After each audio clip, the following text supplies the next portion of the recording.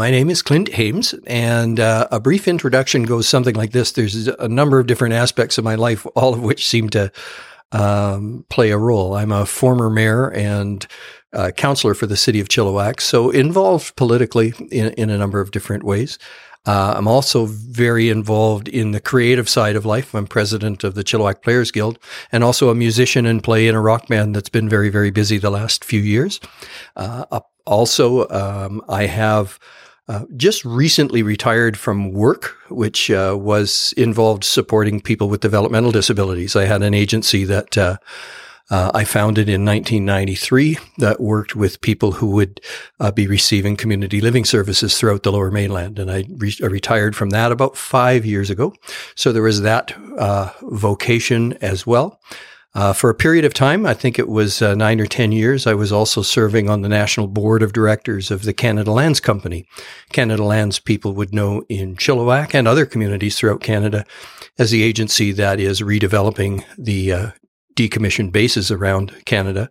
As well, it owns the CN Tower in Toronto and the waterfront in Montreal and Downsview Park in Toronto, and looks after a wide range of both tourism-related infrastructure and redevelopment of military bases. So that gave me a chance in that period of time to see a whole bunch of the country and be involved in some redevelopment projects, much like Garrison Crossing in Chilliwack. That's amazing.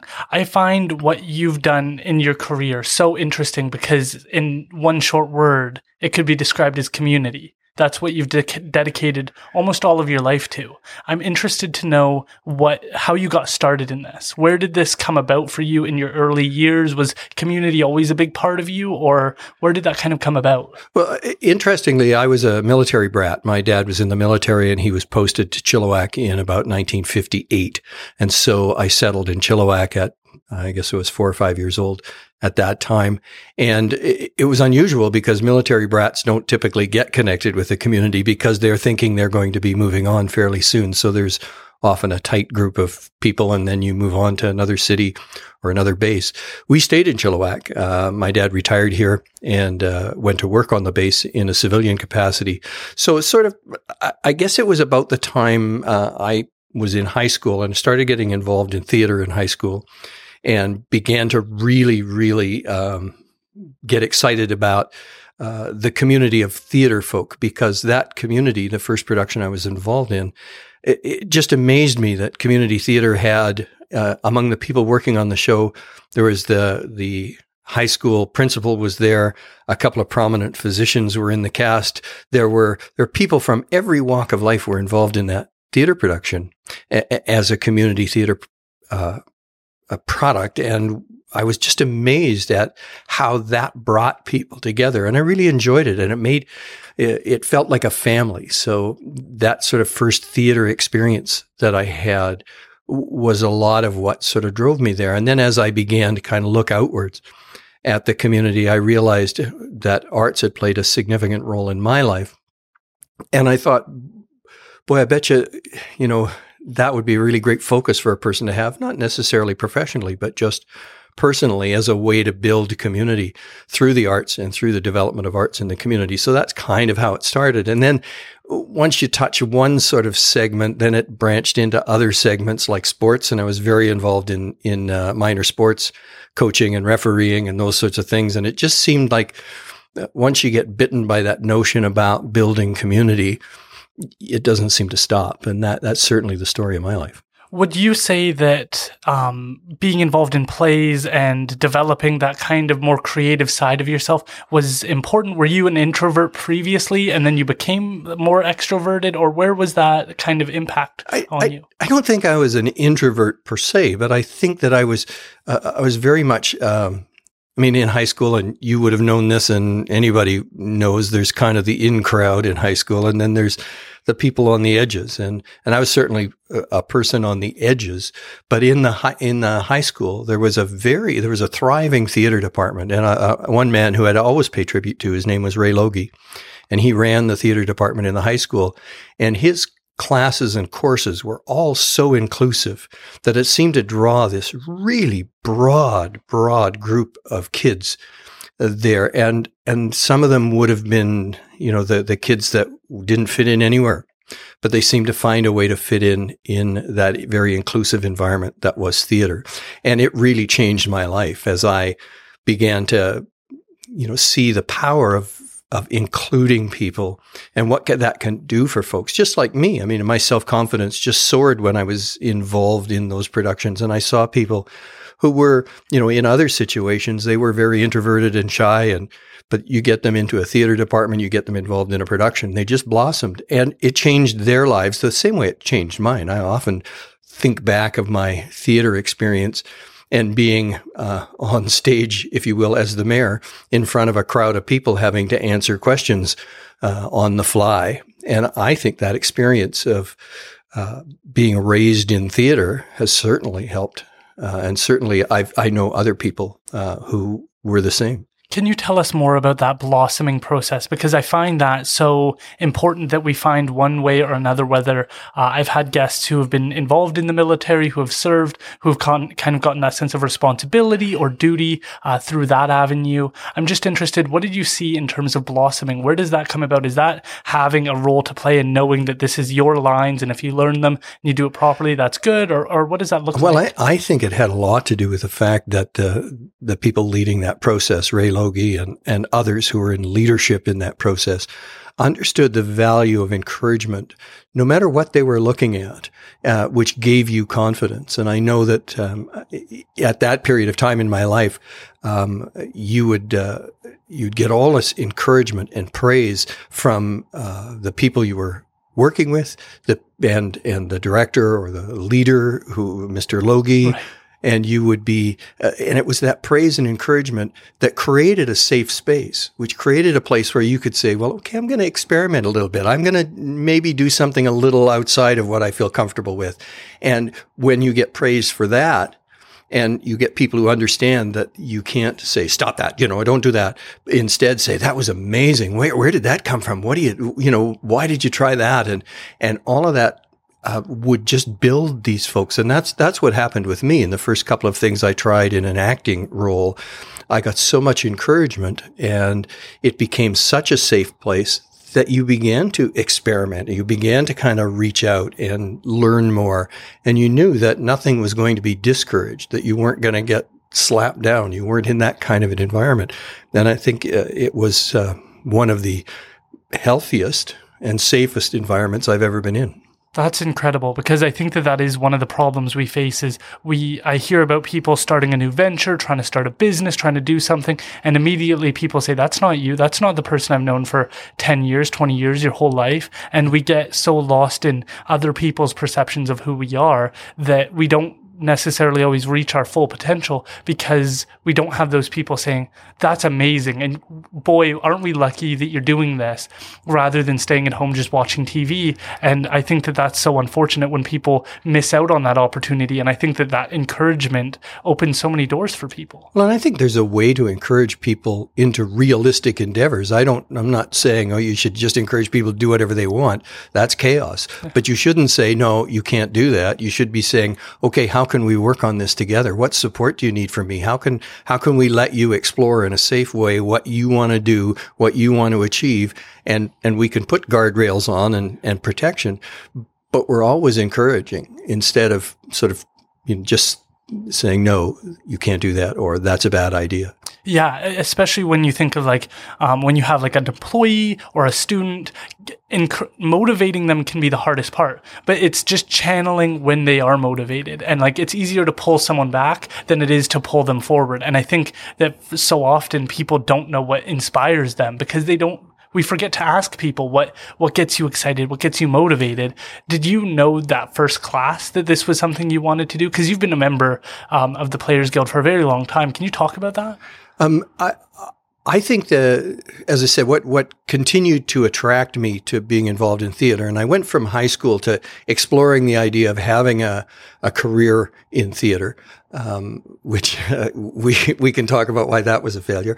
But I think it was just that creating those continuing environments where people were encouraged that just kept me moving forward in that environment. And I thought, well, if you could make money at this, it would be perfect. Now, the sad reality is that it's really hard to make money at doing theater in one way or the other, because there's just so many people out there who want to be a star and want to get involved in professional theater or in the movies or do those things. There's such an attraction for that the market is very small, especially at that time for a 20-something kid, with about as much talent as every other 20-something kid. You're simply not going to, make a career of it. I managed for a couple of years to work through a number of different theater companies and do a bunch of stuff in theater. But eventually I thought, I'll just keep this as something I do in community and then try to use my lessons to help build up other folks and build a community of community theater folks.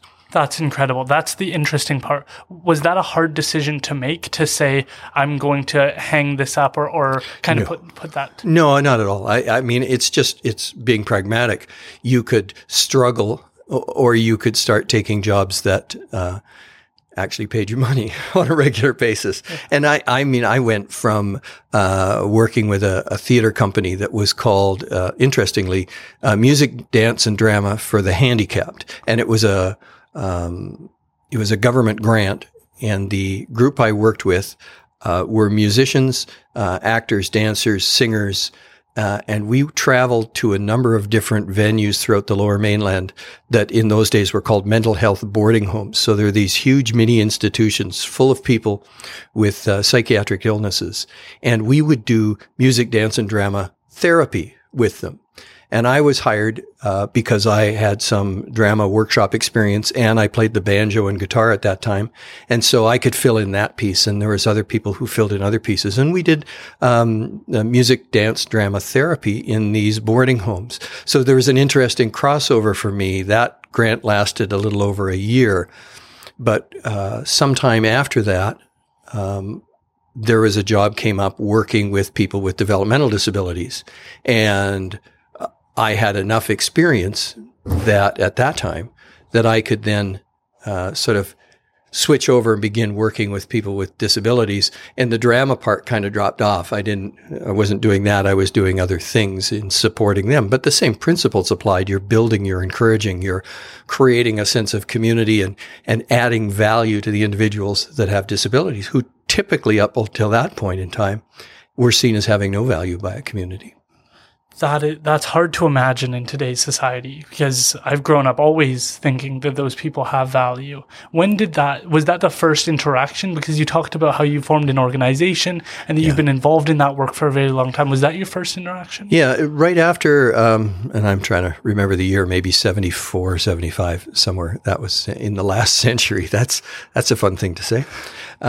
Where I started working, and it was an organization in Chilliwack that folks who've been here a long time would remember. It was called Sunshine Drive, and it was a school and an adult workshop for people with developmental disabilities. And the workshop was supposed to be a place where people learn basic skills in a number of different areas and crafts. And essentially it was an activity program to keep adults with developmental disabilities busy.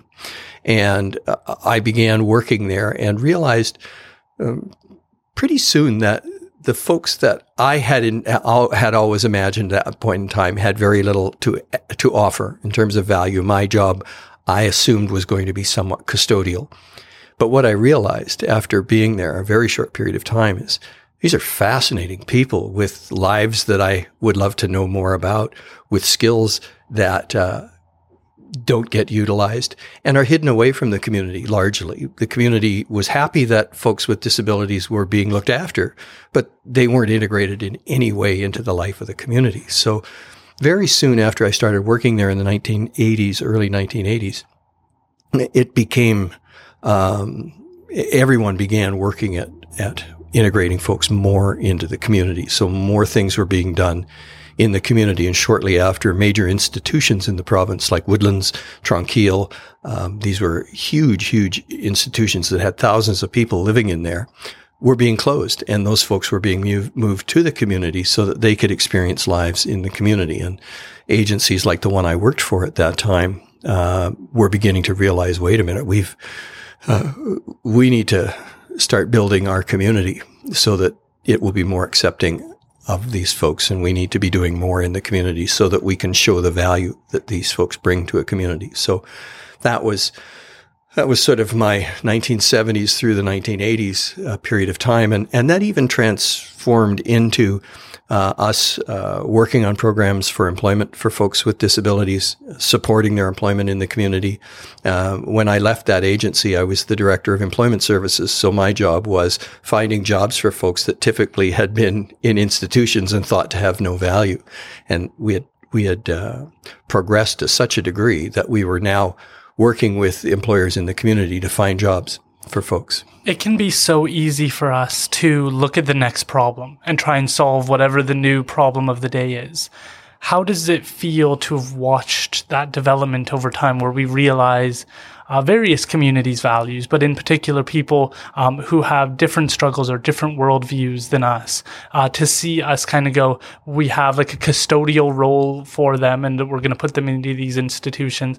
And now it seems like we've hit a point where we're like, they're no less than us. They're just bringing something different to the table. And it seems like more and more we're realizing that. What is it like to have seen that? Because as I said, I've been there for such a short period of like, I've always been told that those people play an important role and have something to offer. I didn't get to kind of see that misunderstanding or that misinterpretation. Well, it is fascinating to watch, to have been a part of that process, because as you go through it, there were folks at that time who said, don't close the institutions. There were folks who fought vigorously to keep them closed because people wouldn't be safe in the community. There were people when we began putting in group homes in Chilliwack. There were public hearings and neighborhoods came and rallied against having a group home in their neighborhood, which was for people who'd spent their lives in an institution and could barely figure out on a daily basis how to get their own needs met, let alone be somehow a burden in a neighborhood. But it was different, and it amazed me at how angry and frightened a community was, and it showed you how separate their lives had been from people with disabilities. So, but we see that play out all the time, and I sometimes feel like we can go back to biblical times and look at the way lepers were treated. And, eventually leprosy was not an issue anymore, but it seems like every period of history, we seem to have a new set of lepers in our lives that we have to figure out how we're gonna solve those issues. And we don't seem to learn lessons. In the 1980s, it was people with developmental disabilities moving back into the community. They were the new lepers, and they were shunned, and, they were unclean, and we had to keep those kind of people locked up. And slowly we broke those barriers down by simply doing it, not paying attention to the naysayers and saying, no, we know this is going to work. Today, we have examples of society's newest lepers, people who are homeless, people who are drug addicted, people who suffer with debilitating mental illnesses. Those have become the same sort of people. We have to, as a society, figure out how we can find value in those folks and recognize that value, exploit that value, and make them part of our society. And then we move from there. The LGBTQ community can be seen as separate from, and are, many people trying to say, no, we need to be inclusive of that group of people as well. And society is slowly restating the margins, right? Our margins, when I was, starting work in 1975, the margins, or the definition of what was a fully functional, worthy of value human being was very narrow. And today, those margins are much wider. And tomorrow, they'll be wider still.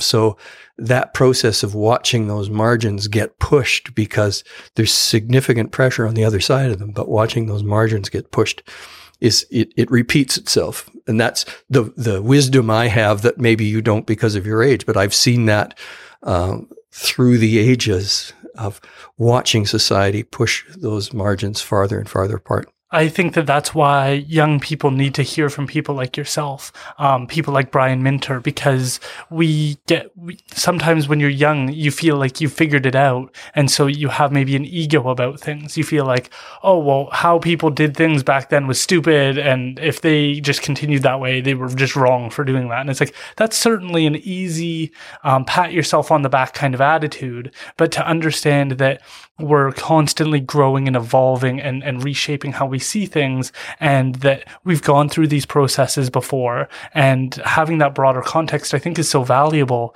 because we forget that so easily, and we feel like why haven't other people been taking care of the planet? And we look at the past and go, those people were just dumb for how they acted. And it's like, well, if you look at, like, I think it was like 100 years ago, they did a research study, and they said you couldn't overfish the oceans if you tried ever. They didn't know that there was going to be like 8 billion people on the planet. They had no idea what the world was going to be. And so these problems kind of come to us, and then we react over time. And I think that humility is something young people need to hold on to, is that we don't have all the answers. We're going to make our own mistakes, and we're going to repeat parts of history. And it's important to hear from people like yourself. Well, I think what I've learned is that the mistake we tend to make, and I've certainly made it in my life, is that I tend to demonize the people that don't agree with me. Like if I get it into my mind that now is the time that we need to integrate and include people with disabilities in the lifeblood and operation of our community, and that's a fundamentally good thing. If somebody doesn't believe in that, I tended to immediately dismiss and demonize instead of trying to work with that particular way of looking at the world and change it, or at least minimize the impact it might have. I tended to just say, well, I'm excluding you from what I'm doing. And isn't it ironic that the way we would deal with an issue of inclusion is to exclude people? Yeah. And it reminds me of somebody who stood up at a seminar I was involved with when we were talking about, building tolerance in a community, and they said, yeah, we have to stamp out intolerance. And I thought, you listen to those words. And I think that that's part of our problem. Certainly was part of my problem, is that I felt like, we need to vigorously stamp out intolerance. No, we have to understand, what brings a person to a position of not having the tolerance that's required for others to be successful, and then try to work with that. And it's hard. It's much harder. It's a harder way to do it. Absolutely. And I think that for me, that came in when I learned the term steel manning, which is the idea of taking the argument, and maybe it's an elderly person who's got this outdated view, and trying to see if there's anything to their points that we could glean from their incorrect perspective. Is there anything that would help us understand the issue? Because the challenge is that you get your perspective on what the issue is, and you miss out on those other people's that might have something. It might not be the correct response and the correct perspective, but having that humility to just hear them out and trying to see, okay, if I was going to take the best of your points, what would that look like? Well, here's the thing. We talked about this in the very beginning. It's about feeling valued and included. And you're not going to change unless you're doing so from a position of feeling valued and included. And if we shun and exclude people's opinions just because we disagree with them, they'll never change those opinions. What they will do is they will seek out people with similar opinions so they can be in a place where they're valued and included. Yeah. And that's what we have today, is we have a whole group of people over here that band together and find value in that banding together, and another group of people over on this side and we're hardening those positions, especially politically. We're hardening those positions up, and there's no middle anymore. And I'm thinking about the United States. There's no middle there. Everything is hardened off, and I'm not sure where that goes. But that's the lesson that I would pass on, is to say that we can't get there in anything that we do. We have to find ways to value what people have to say, even when we disagree with it, but find value in what they have to say and find value in them as human beings. And then we begin to build build community. Do you feel like the problems of the U.S. have always come to Canada over time? I worry about whether or not we're going to repeat the same kind of attitudes and movements that the US does, because we have with mandatory minimum sentencing. The US brought in a 3 strikes and you go to jail forever, and we started to sort of do the same kind of. Do you worry about that? I don't think anybody right now should be using the United States as a model for their democracy. I think it's fundamentally broken. And so I would worry about that. You see it, though, in Canadian politics. You see that people look at what's happening in America and say, well, that guy was pretty successful with that approach. Maybe we should try that approach. And we'll see. Time will tell whether that's successful. I think in Canada, we have something a little different, though. In the United States, you're left or you're right. You're Republican or you're Democrat. You're liberal or you're conservative. That's all there is. There is nothing in the middle. And so when they begin to fight, it just separates and pulls apart. There's very little in the middle. But in Canada, we've always had 3 parties, or pretty close to having 3 parties. And that's a great balancer because we have the conservatives who can shift from the far right to the middle pretty quickly and easily. You have the liberals who tend to try to campaign from the right and govern from the left, and they've been pretty successful over the years. And then you've got the NDP, who more recently have become kind of the holders of some manner of power because they're keeping that balanced over from the center right to the left. And I think Canada doesn't have 60% of its population who are ultra-conservative or 60% who are progressive and democratic, whereas in the United States, it's just about 50-50. You're right. I mean, it's about 50% Democrat, 50% Republican, and there's very little to claw in between there. It's generally based on who comes out to vote, and so we're different because we have a different makeup and we have 3 political parties. And I think that if the United States is a 7 on the scale of 0 to 10, 10 being as conservative as you can get and 0 being as progressive as you can get, I think the United States is basically a 7. I think Canada is clearly a 5. So I think we've got a long way to go to get like the Americas, but it does frighten me. Absolutely. Yeah. One of the questions I had for you, because I'm sure you've heard this, is people have this pessimistic attitude about politics. They have this mindset of like, my vote's not going to sway an election. And I try and remind people, and I say it a lot, we vote with our money every day, whether or not you should support local, whether or not you support the local business down the road, or whether or not you support Amazon. And organizations like Walmart or Amazon, they notice when you don't choose them. They're trying to keep track of your spending, so they know how much they're pulling you onto their platform. So we vote all the time, but there's often this feeling with so much of the population, and we talk about this a lot, which is like so much of the population doesn't vote. You've been involved in politics to some degree or in some way or another for a lot of your life. I'm just interested, what have you said to those people who feel so defeatist? What would you say to those people? Well, I've got a great story. Way back in the 1980s, there was a mayoralty race in Chilliwack. And there's some interesting history here. There was a sort of the old guard, and I was particularly interested in this municipal election because there was a lot of talk about a cultural center as a part of what was going on.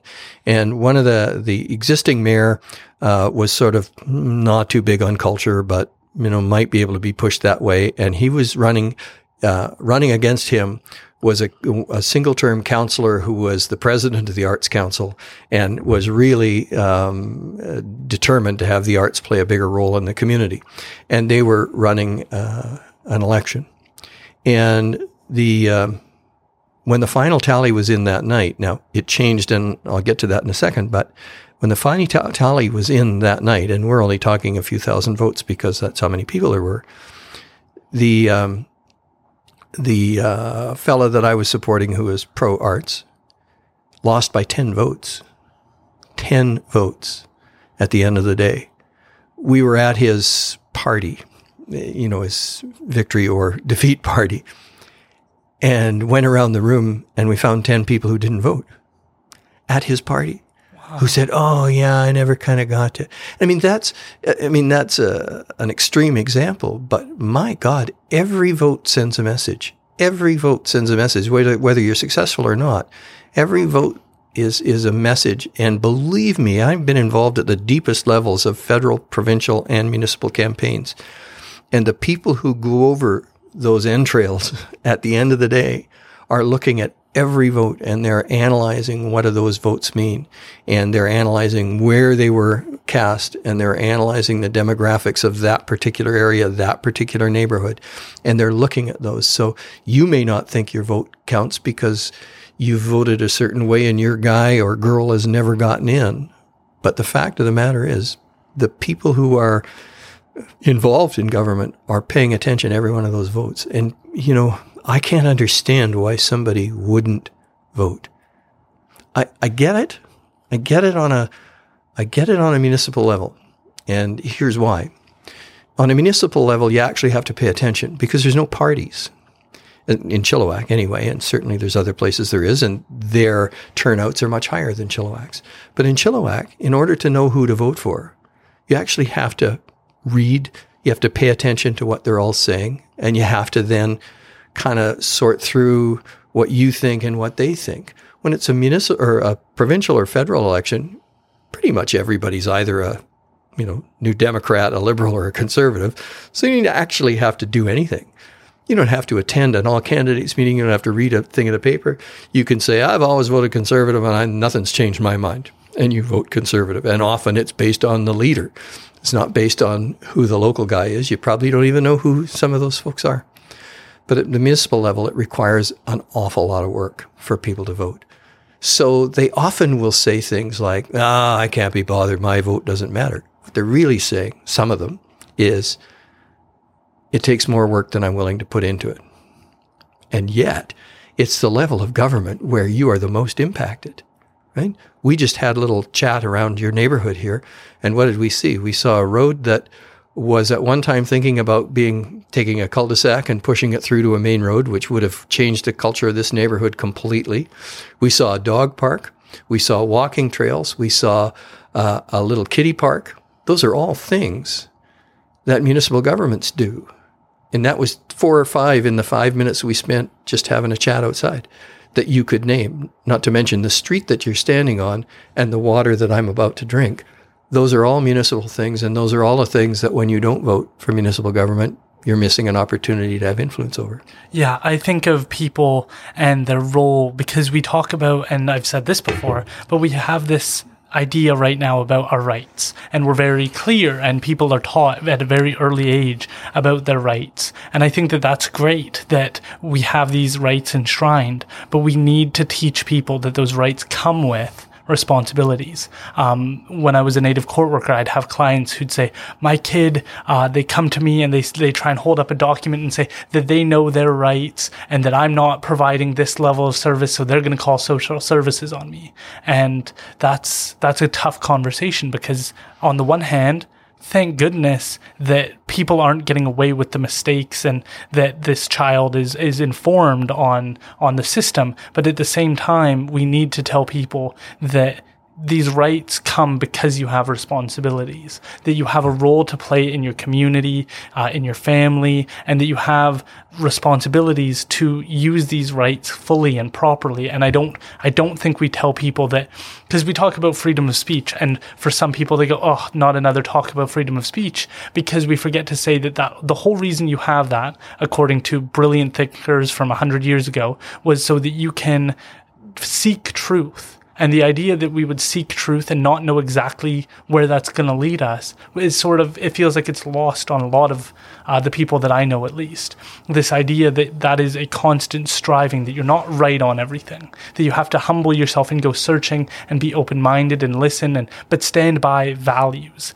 stand by your belief in what other people can contribute, understand that you have duties to your family. Like, it seems like sometimes we want to flee from our home, go grow up, get a job, and live our own life. But your parents raised you, and so maybe you have a responsibility to them to make sure they're taken care of and that they don't have to stress about their taxes or where they're going to get enough money for rent next month. Maybe you have a role to play with them and your children and your grandchildren, and that these rights give you the freedom to go and follow through on your responsibilities, that it's not just I've got these rights and I'm just going to sit around and watch TV every day, that you actually have a role to play. Yeah, and I think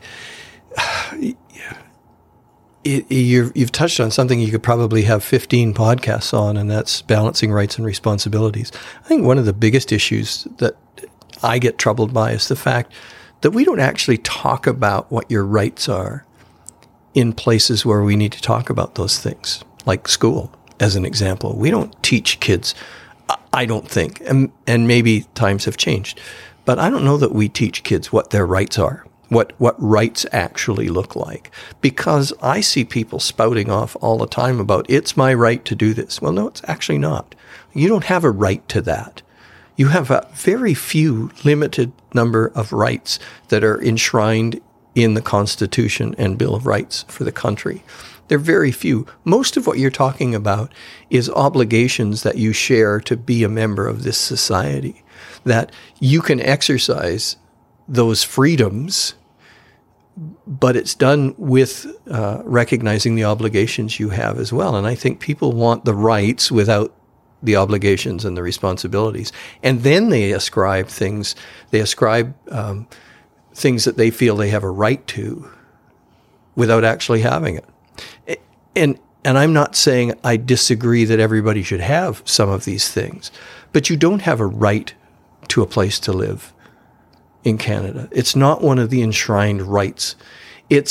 But it is, I think, an obligation that government has, is to make sure that people have the resources they need to have the basic things that keep them alive. But it's an obligation. There isn't a right that the government is failing us on, that every person should have a place to live or that every person should have a job.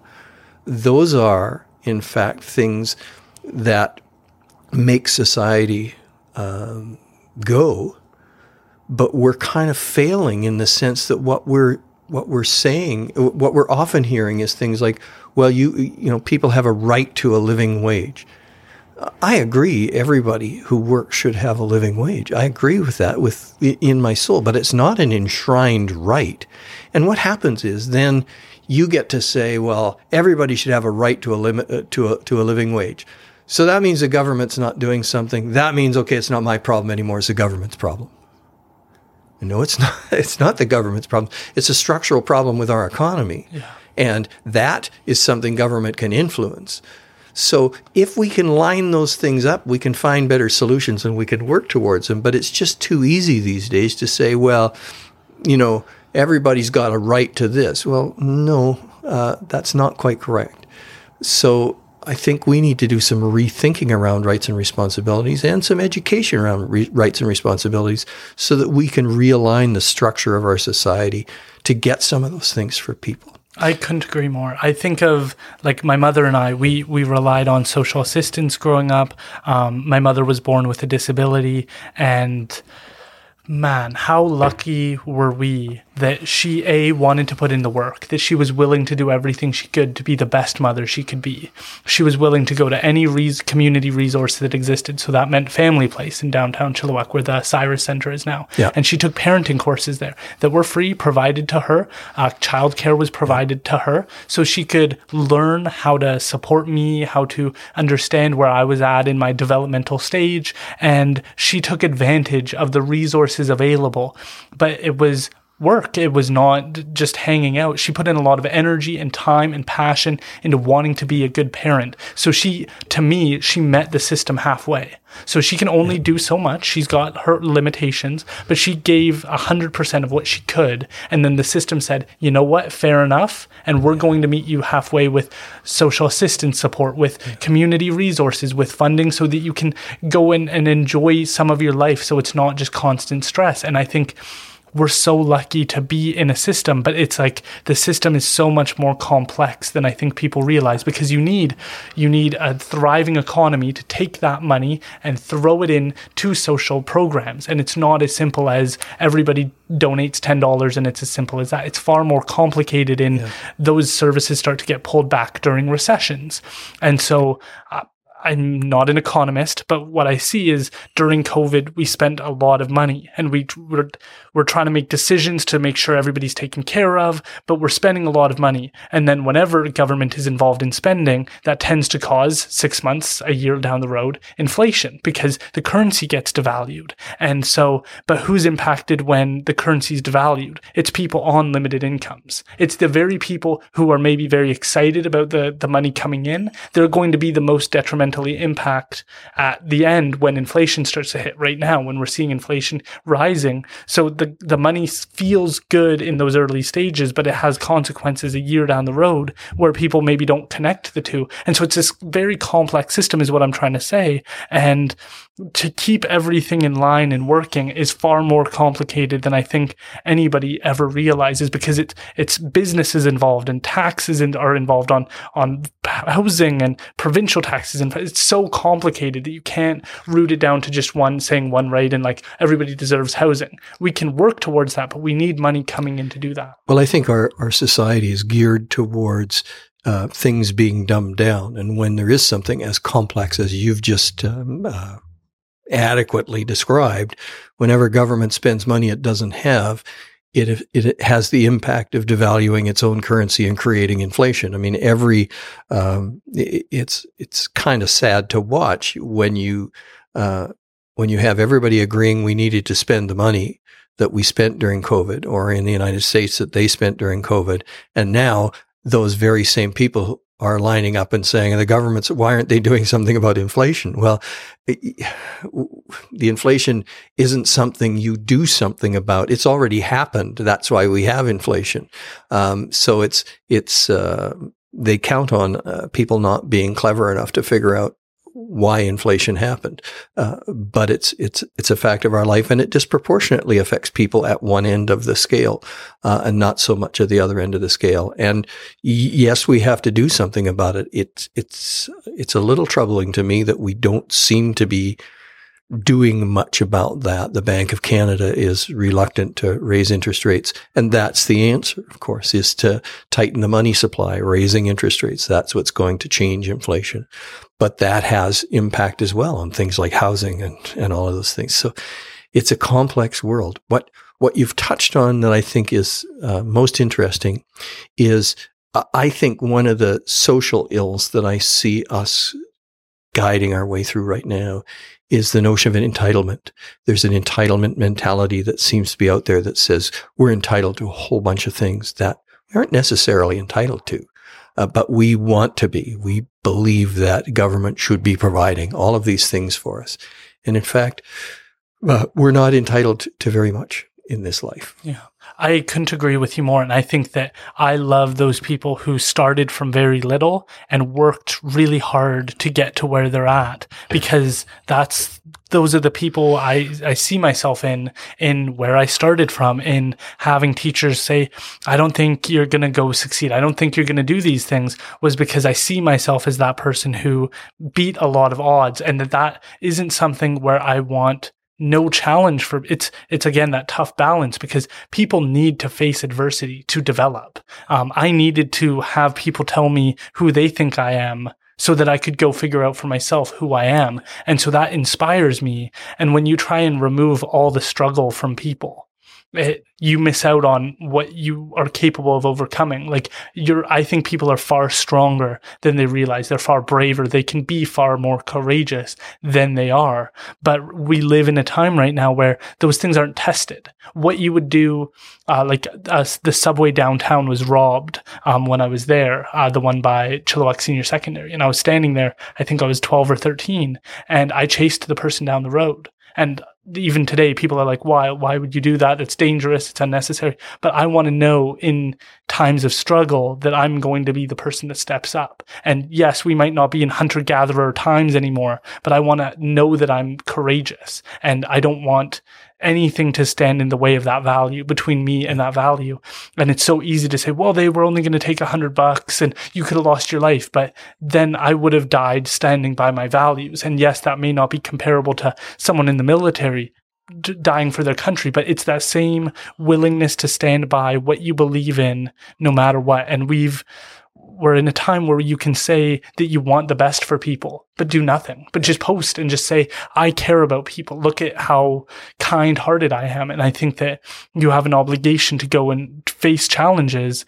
And it's why I'd be interested in sitting down with like the Elgar brothers, because they you think, wow, they must have so much money, but think about the risk you have to take on a community to say, you know what, I'm going to like invest millions of dollars in this community and hope for the best, because you can do all the tests and simulations and focus groups of whether or not people are going to love it or not, but that's your money and it's out there and you're taking a risk, and the reward might be great, but the cost can be your whole bankruptcy. And so we don't give those people, I think, enough credit because we get jealous of where they have. Oh, look at their house. I don't think many people who haven't been involved in starting their own business understand risk particularly well. But let's not lose sight of one thing, and that is that there's another word we haven't used yet, and that's privilege. And there are people who have very privileged lives, and that privilege has contributed to them being successful. And that privilege is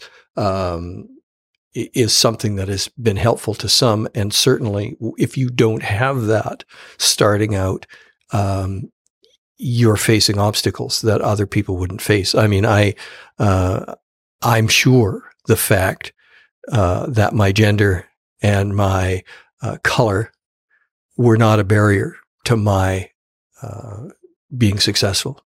I'm sure that there are others in this community where those two things would be. And then if you throw in other factors on top of that relate to privilege, they don't have the same opportunity. So I think, yes, building your own business and taking risks and doing those things are great, but let's make sure that what we do as society is not have privilege play a role in that. So everybody starts out in the same place. Everybody, if there are barriers that are different for you than they are for me, simply because of where you were born or your gender or any number of factors, then what are we doing to get rid of those barriers? Because that's the key issue as to why some folks are successful and others aren't. I take a little offense when somebody says to me, "Oh, you're so lucky." Saying, no, it wasn't a lot of it wasn't luck to get where I am now. And I mean, I'm not by any means an Elgar brother or in that position, but I'm retired and and I have food in my fridge and I have a motorcycle that I can drive. So I feel fortunate for those things, but that came with a lot of hard work. That came with taking risks with a business that I didn't know whether it was going to be successful or not. That put personal wealth on the table as a risk to do those kinds of things. It meant at the same time I was building a business, I was the mayor of the city and working 16-hour days so that I could look after my business and look after my family and look after being the mayor. You know, there was a lot that went into that. So no, I wasn't lucky. Probably the lucky part was that the family would stay with you through all that when they hardly remembered who you were at times. But I'm sure that privilege played a role in any success that I've achieved. And it bothers me that I know there are people where that privilege doesn't exist and we're not doing enough to remove that. And that's where we should be focusing. Would you say, though, that you've lived your life in a way that took whatever privilege you have to pass it on and to raise others up? Because I agree with you, people do have privileges and opportunities that others don't get access to. But I'd also say, to your point, that you'll kind of have to meet those opportunities halfway. You have to be open to the opportunity. But if you're a person who climbs up the ladder, and I actually just talked to Daryl Plekas about this, and then you look down at anyone who's not where you are and say, well, they didn't get there because they're lazy, they're stupid, they're not me, and I'm better than them, then that's terrible.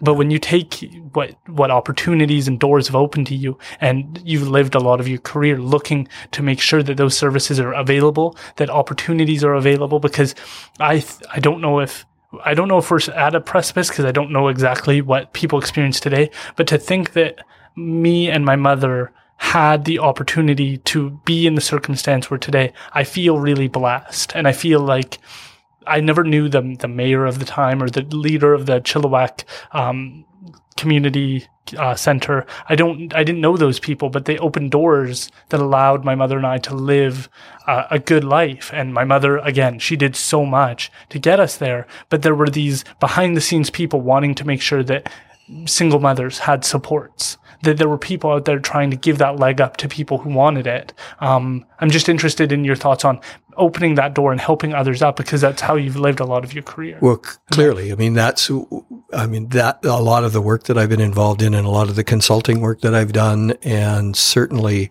other aspects of what I've done have all been about that, have been looking at the community and looking at the broad community and saying who is disadvantaged.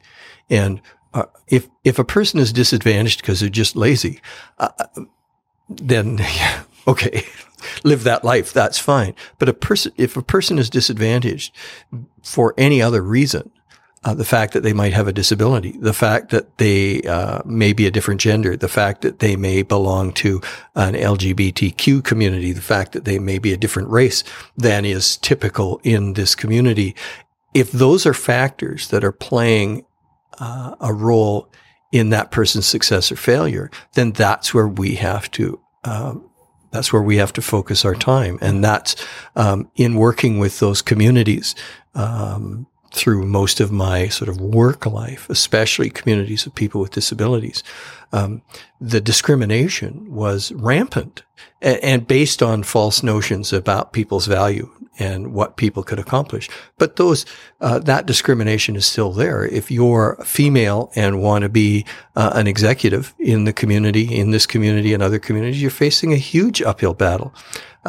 If you're from an Indigenous community in this part of the world, it's an uphill battle to get recognition and to achieve to the same level that others wouldn't have to fight so hard. So those are the barriers that I'm talking about, that I think, anything I see, that's where we need to focus our energies and our efforts. And there are people who say, well, that's, what do they call it? Affirmative action. It's not. If you think about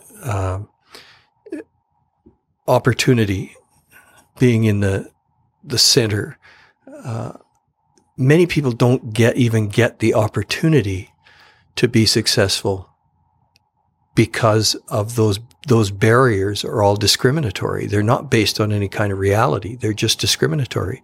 So people don't even get the opportunity to succeed because there's a barrier there that we have to bust through. And absolutely. And so that's kind of the work that I've done, whether in my profession, and certainly when I was mayor and looking at running a city, we were looking at, are there barriers in our workplace for success?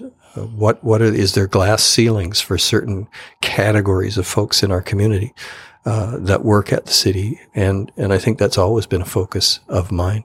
Yeah. One of the big challenges that people don't think about, or maybe is under talked about, because we use the term systemic racism, and I understand why. I just don't like terms that get thrown around willy kind of nilly, and their context isn't added. If you live on a reserve, the way the land is handled is completely different than when you own a house in Chilliwack or Surrey or something like that. And so you can't monetize your land the same way that you can monetize land in Vancouver or Abbotsford or something like that. And so there's a barrier to taking full advantage. You can't just start a business on your property. You need permission from band council, and you have to be able to explain that. Then you need access to education. And where is the educational institute? Well, in the Fraser Valley, the closest one is the University of the Fraser Valley. So you have to travel from from Hope to there, or if you want to do a different program, it's UBC. That trip, as I've spoken to different Indigenous people about, is taking you away from your family and community and people who understand you. And so that disconnect can impact whether or not you want to continue, or when you're at the university, whether or not you start drinking or hanging out with the wrong crowd or influenced by negative peers that don't want the best for you. And so these are barriers that we might not think of, but I think impact Indigenous communities' ability to develop economically. Well, let me give you an example, and let's not use an Indigenous community, but let's just say that there is a community within Chilliwack that's underrepresented in the employees of City Hall. And you say, well, we advertise our jobs. I mean, they're on the internet, and anybody can apply. We don't discriminate. And then systemic racism is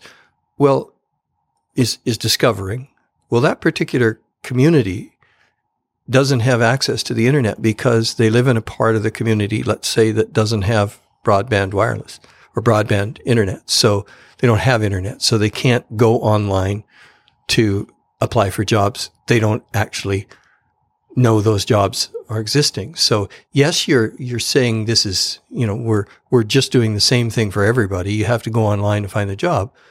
But the systemic nature of the discrimination is such that you haven't provided an equal opportunity for those folks because they don't have access to that information. So you have to go through what you're doing and saying, okay, by only doing this, who are we discriminating against? People without computers, people who maybe whose reading skills might not be all that good because we're only advertising in print. And are there other subtle ways that we're discriminating against certain groups of people because we haven't really given a good thought to how are we recruiting people into our business? So remember, in my own business, we had a project in the Langley area, and we would do a diversity audit every year of our employees, and we would say who works for us. And if people were free to report or not report if they chose to, but who works for us? And does that represent the community that we work in here? And there was a group, an ethnic minority, that was not well represented in our workforce, and yet was heavily represented in the community. And we said, well, wonder why that is. And we set about realizing that the way we were advertising for new employees was not a way that was reaching through to that particular segment of the community. So we changed and advertised in a newspaper that was part of that community. And within a year, we had a more diverse and more balanced workforce. And so it was just, it's that hard work, doing a diversity audit and saying, does our workforce look like our community? And making sure if it doesn't, why doesn't it? And fixing those things that need to be fixed. I'm just curious, and this is a tough question. Do you think that that's a challenge for some people to look at people perhaps based on their ethnicity or their skin? It feels uncomfortable for some people to think about, I think. To think about, we need to bring on this segment of the population, or we're not representing this segment of it can feel to, I think, some as an uncomfortable thing. I'm just curious as to what you'd say to those people. Yeah, I get that. I mean, it sounds like affirmative action, like all the bad things about affirmative action. But from our perspective, it was simply saying we want our workplace to be as inclusive as possible. There's a group that's underrepresented here, and it's obvious to everyone.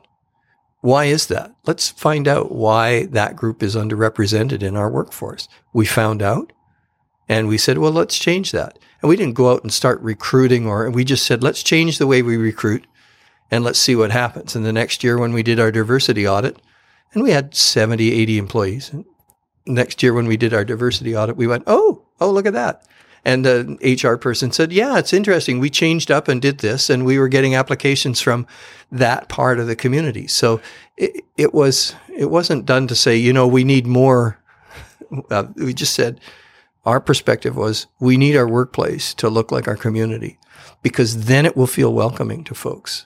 And if it doesn't, then we aren't being, especially a business whose job it is to build more inclusive communities. How can you build inclusive communities if you yourself aren't inclusive? I couldn't agree more. I've heard it in regards to policing, because Indigenous people are perhaps underrepresented in policing. Yeah. And then in the legal system, they're often underrepresented as judges and counsel. And so I've heard kind of those naysayers. And so I wanted to ask about that. Can we perhaps talk about the different levels of politics from your perspective? Because sure. I find individuals like yourself fascinating, because politics interests me just as it's such a challenge to get involved in. But let's start with federal, and then we'll go into provincial, and then we'll go into municipal, and then you can share your kind of experience. What is your perspective on how to look at federal politics in comparison? Because they're all so different. And I've heard someone describe it, I forget who, but it's I'm a communist in my home, because you want everybody to have all the things they need. Yeah. And then as you kind of go out, you become more and more conservative. I forget who said that, but they did a good job of kind of describing how you want lots of services in your community, but then you want the fiscal spending to be less and less as you kind of climb up the ladder. How do you see federal politics? Well, I think it was, I have the joy of having a daughter who has a degree in political science, so we have often had these kinds of discussions. But I think if somebody said, if you're not a socialist when you're 20, you haven't got a heart, and if you're not a conservative by the time you're 40, you haven't got a head. Because I think we get more conservative as we age, because we have more, we have more of what we need.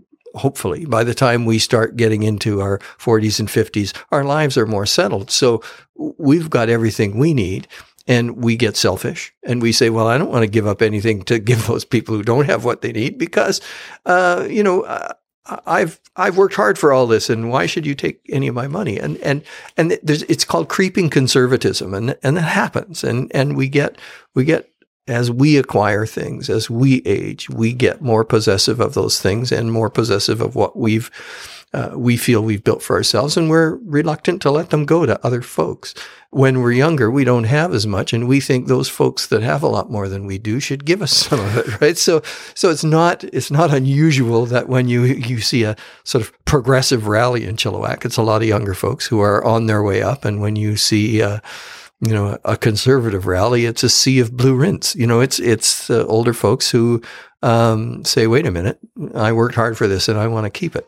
And politics in Canada is a lot like that when you look at the demographics of who supports who. What I'm so thankful for in politics in Canada is that we have the three parties, as we talked about earlier.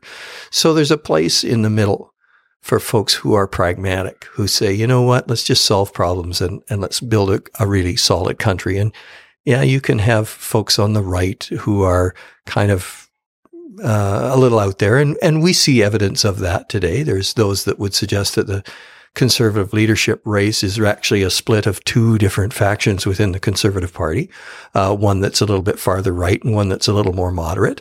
And we have that to some degree in the NDP as well. You have a very progressive democratic socialist wing, and you have a more moderate wing of there. And then you have that big melting pot in the middle that tends to win out in elections in Canada. And that's Canadian politics. That's the small L liberalism that has guided Canadian politics. And it shifts, of course. I mean, right now, it's probably a little to the left, which gathered up some NDP voters. But when somebody like Paul Martin was involved in the Liberal Party and Jean Chrétien, it creeped a little to the right and kind of obliterated the Conservatives on the right. So wherever that shift goes, that's who's going to be in power, and everybody else is going to be kind of grasping.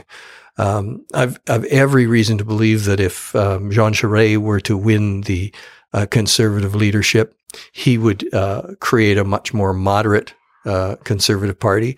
They'd take a lot of votes away from Liberals, and they could easily form the next government. Some disadvantage, not disadvantage. There's some. I think people are kind of disappointed in Justin Trudeau right now. There's lots of different reasons why they say that. And I think he could easily lose to a moderate Conservative Party. But if the other fella takes over, Pierre, yeah. I think the Liberals you'll see policy expand on the right, and they'll be talking about, well, we're going to have to reduce taxes. We're going to have to cut our spending down. They're going to say a lot of conservative kind of talking points, and they'll shift over and grab some of that up. That's what politics is in Canada to me, has always been, that shifting on the margins, between conservative and liberals. The liberals, as I say, they campaign from the right and they govern from the left. And that's the way they've always operated. The conservatives have campaigned on the left, saying, don't worry, all your social programs are fine. Everything's fine. It's great. And they govern from the right. And that's Canadian politics in my mind. It's a fascinating world. It's a world that I was heavily involved in when I was on the board of Canada Lands, because we were a non-agent Crown corporation. So we reported directly to a minister, and we would sort of be trying to walk that fine line between Quebec and the rest of the country, because Quebec is always interested in investment. What can the government do to invest in Quebec? And we were developing in Quebec and in Ontario. And so it was a fascinating world. But I'm at one time in my life, I was very interested in federal politics and thought, maybe that would be somewhere I'd like to be. And then sanity resumed, and I couldn't imagine such a thing these days. But so it's sort of a faraway thing to me.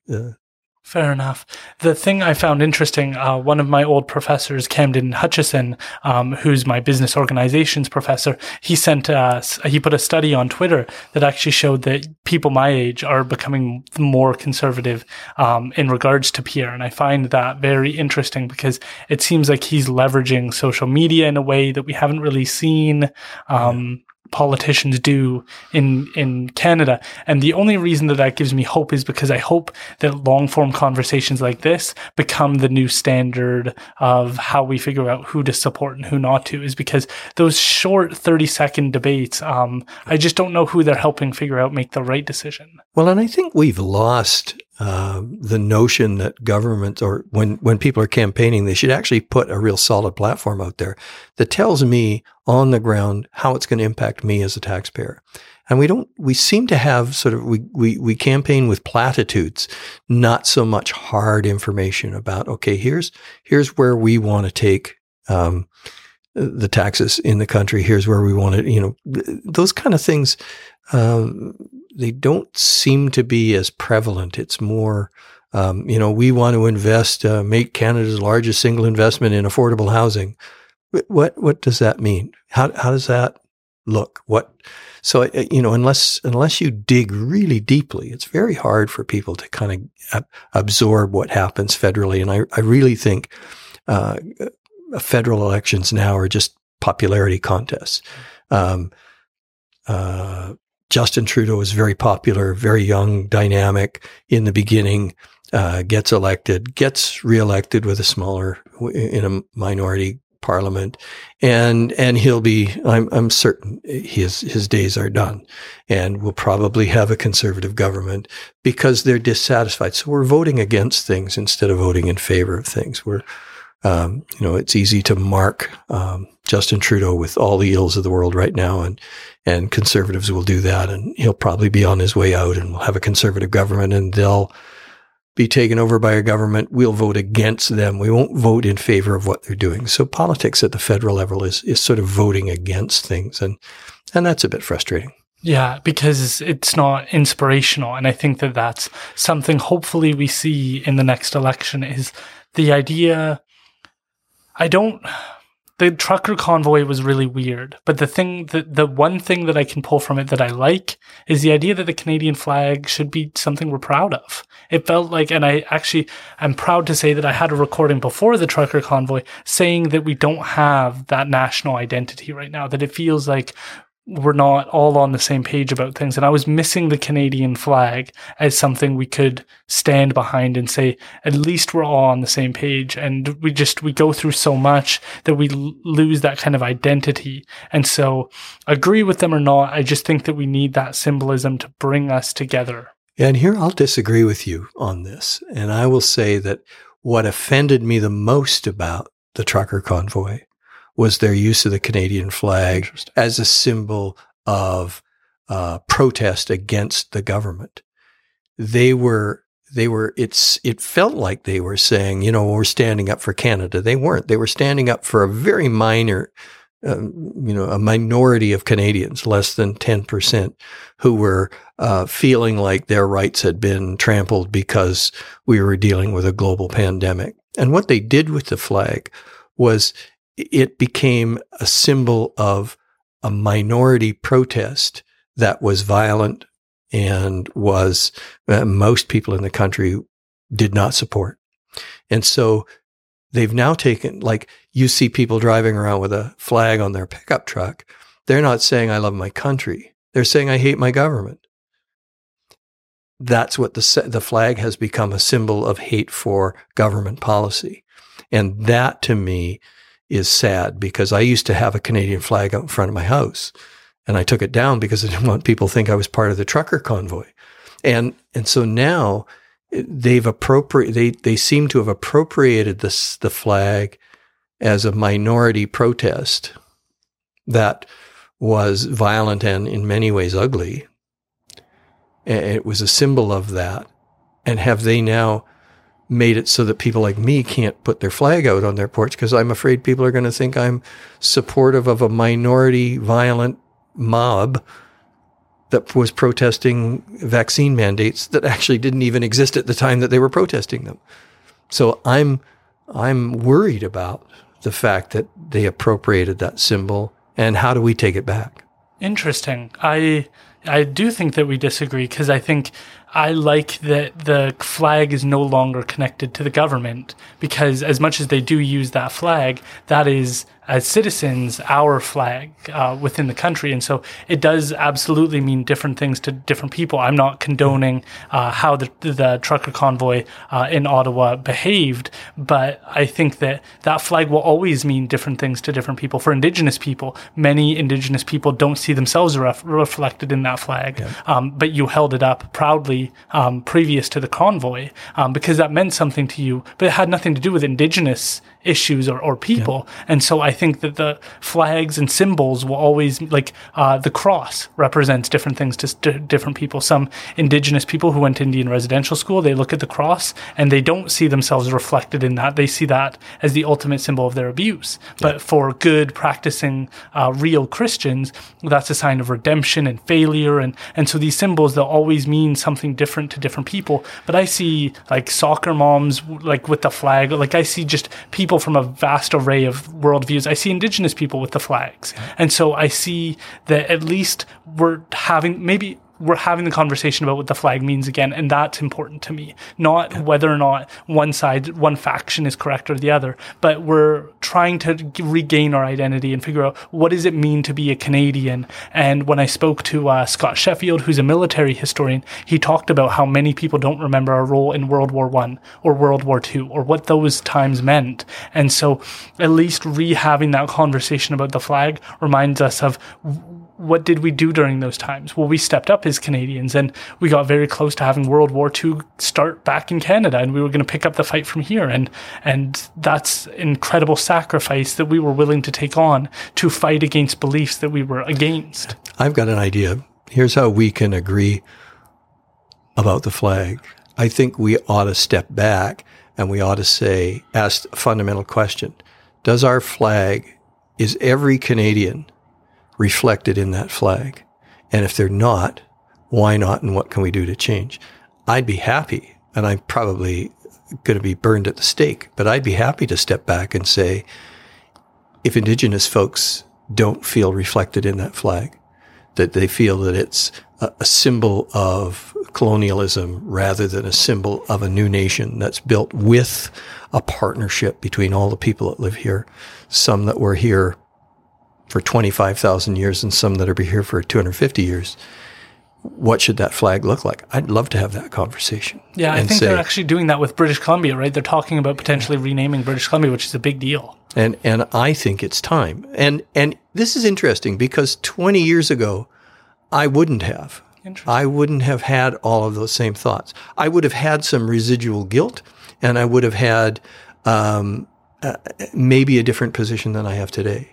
And why was that? It's because I've had the opportunity to feel included and valued in conversations about those things with Indigenous leadership in this community.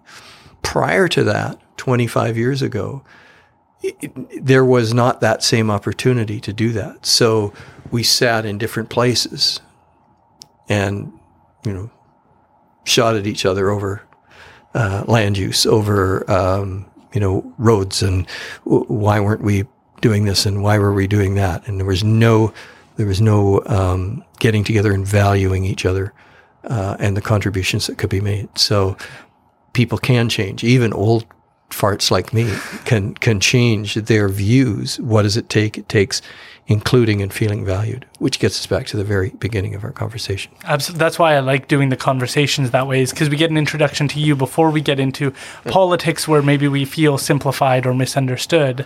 I'm interested to know what your thoughts are on what is going on in provincial politics. I recently interviewed Daryl Plecas. Yeah. He had some very interesting critiques of how policies kind of manage there. It seems like things are better. He was not a fan, even though he was a member of the BC Liberals, he was not a fan of how they were kind of behaving, how they were approaching things. Seems like the NDP have brought a lot more peace to the position. I'm just interested in your thoughts. As you followed provincial politics, I saw that I think you did a show for the last election where you were kind of talking about how things were going to land. You predicted before Dan Coulter was elected that he was going to be elected. Yeah. How did that play out for you, and what are your thoughts? Well, there's provincial politics in our community, and then there's provincial politics. If we start with provincial politics, BC is an interesting place, and it has politics has been predictable here since the 1950s with a coalition of anybody but the NDP and the NDP, and we're still there today. There was a time where there were more than one party in British Columbia, but we're still there. And what happens is there's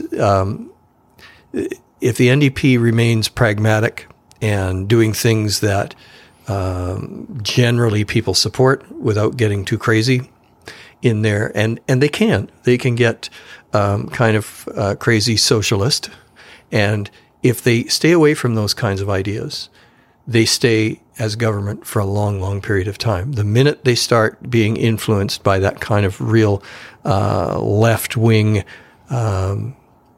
crazy part of their party, and they start bringing in policies that may, in fact, drag organized labor back to a position of power, or may give in far too much to organized labor, or may try to take over too much as government, they get themselves in trouble. And that coalition that's anybody but the NDP gets strong, and they become government. And interestingly, they do the same thing. They act like Liberals in the beginning, and they stay moderate, and they stay focused on what's really important. And then the right wing of that party tends to start getting stronger, and then they start behaving in a more conservative way, and they start dropping social programs or really bashing organized labor, or taking things away from organized labor, or ripping up contracts or whatever it is, and then they get defeated. And it's always been a mystery to me that if you wanted to stay elected, just stay in that middle lane, stay as moderate, and you could be elected forever. But it seems that they're both victims of those parts of their party that want them to move in particular directions. Right now, I see John Horgan as pretty moderate as a leader, but he's got that faction in his party. And occasionally you see evidence of it rearing its head as they're starting to bring in changes to the labor code, which are changes that were brought in by a previous government, that were changed by a previous Liberal government, and that will drag them away. And I think that John Horgan can win another election, but depending on when it's called. But Kevin Falcon is a real campaigner, and he knows how to bring the two parts of their party together, although he sits a little bit farther right than I think typical Liberal leaders, certainly right of Gordon Campbell and right of Christy Clark. But he has a way of bringing people together in that party. So it will be interesting to watch how that plays out. And there was a time, and I can remember the 1986 provincial election, and I'll tell you why, because I ran as a Liberal in the days when there was actually a Liberal Party in BC. We got 9% of the vote, and it was just expressing my opinions at the time. But slowly that coalition built back together because we had Social Credit, which was sort of the right, the coalition on the right. The BC Liberal Party was a very minor player, and then the NDP. And shortly after 86, the Social Credit Party fell apart.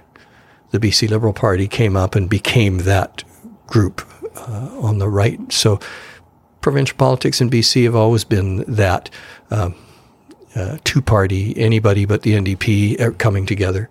And then federally, you have, it's interesting because the NDP can be elected with a solid majority provincially, and the next year there can be a federal election in the country, and BC sends nothing but Conservatives to Ottawa. So, we have a weird kind of a political demographic in our province. But speaking locally, and Chilliwack is, despite the fact that we sent 2 New Democrats to Victoria, Chilliwack's vote totals, if you want to call the center and right and the NDP as 2 blocks, those have been remarkably consistent over the years. So the total votes for each side. Yeah. So if you take the anybody but the NDP vote and the NDP vote, which mirrors itself in the rest of the province, that vote total in Chilliwack has been remarkably stable over the years. What changed this time a little bit was Dan Coulter got more than the average for the NDP. And that there's no surprise there. He was a very effective and well-known school board chair, and so that gave him some extra oomph at election time. But when you look at the fact that the right-wing side of the vote was split, and I can't remember which riding had which split in it, but the right wing was split, one by Diane Jansen, who ran as a Conservative, and the other by Jason Lum, who ran as an independent, but both were, especially Diane, she stole all the votes from John Martin. And Jason stole votes from Laurie Thrones, who was tossed out of the party before the election, and Jason stepped in. So you knew that was going to split that vote as well. So it'll be interesting to see in the next provincial election what happens, because, I know both Dan and Kelly, and Kelly, I've had more to do with Kelly because she's actually on the committee that I'm working on, and she's doing a remarkable job as a representative of this community. And Dan, same thing. So incumbents have a huge advantage. We'll wait and see. It'll depend on who runs against them and how that all unfolds. But I'm really looking forward to that, because that will be fascinating. Do you ever give your viewpoints prior to the election to people, give them, because when I saw how the lay of the land was going to look, I was like, there's going to be some vote splitting here. And I don't have to be a political expert to know that. I could just see how things were going to play out. And I think even when Diane proposed running, people were like, you're going to split the vote. Is there like a lot of conversation? I'm just curious from your perspective, are there conversations that go on where people talk about, like, if I do this, I might not win and I'm going to split the vote? Like, is that like things that people discuss prior? I think that everybody that runs has their go-to people where they get advice. I'm very busy during municipal election time with phone calls from people saying, I'm thinking about running, or I am running, or what advice would you give me, or those sorts of things. I often spend lots of time with various people who are running, just giving some insight into what a campaign looks like, or, things that they should think about. In provincial politics, somewhat less so, because I was never seen as a player in that field. Many of the people that were involved in running were people I knew, some better than others, and they did reach out some of them would reach out and say, I'm thinking of doing this. And as you said, I said, well, good luck. I think you'll be splitting the vote, but, you never know how disenfranchised people feel.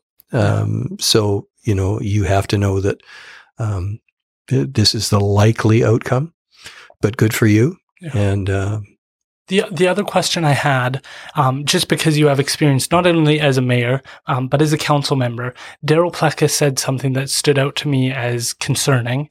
He said that he never saw within his own party, which is the BC Liberals, someone act on the interest of their constituents. It was always for, is that going to get us votes in the next election? And that was always the level of analysis people brought.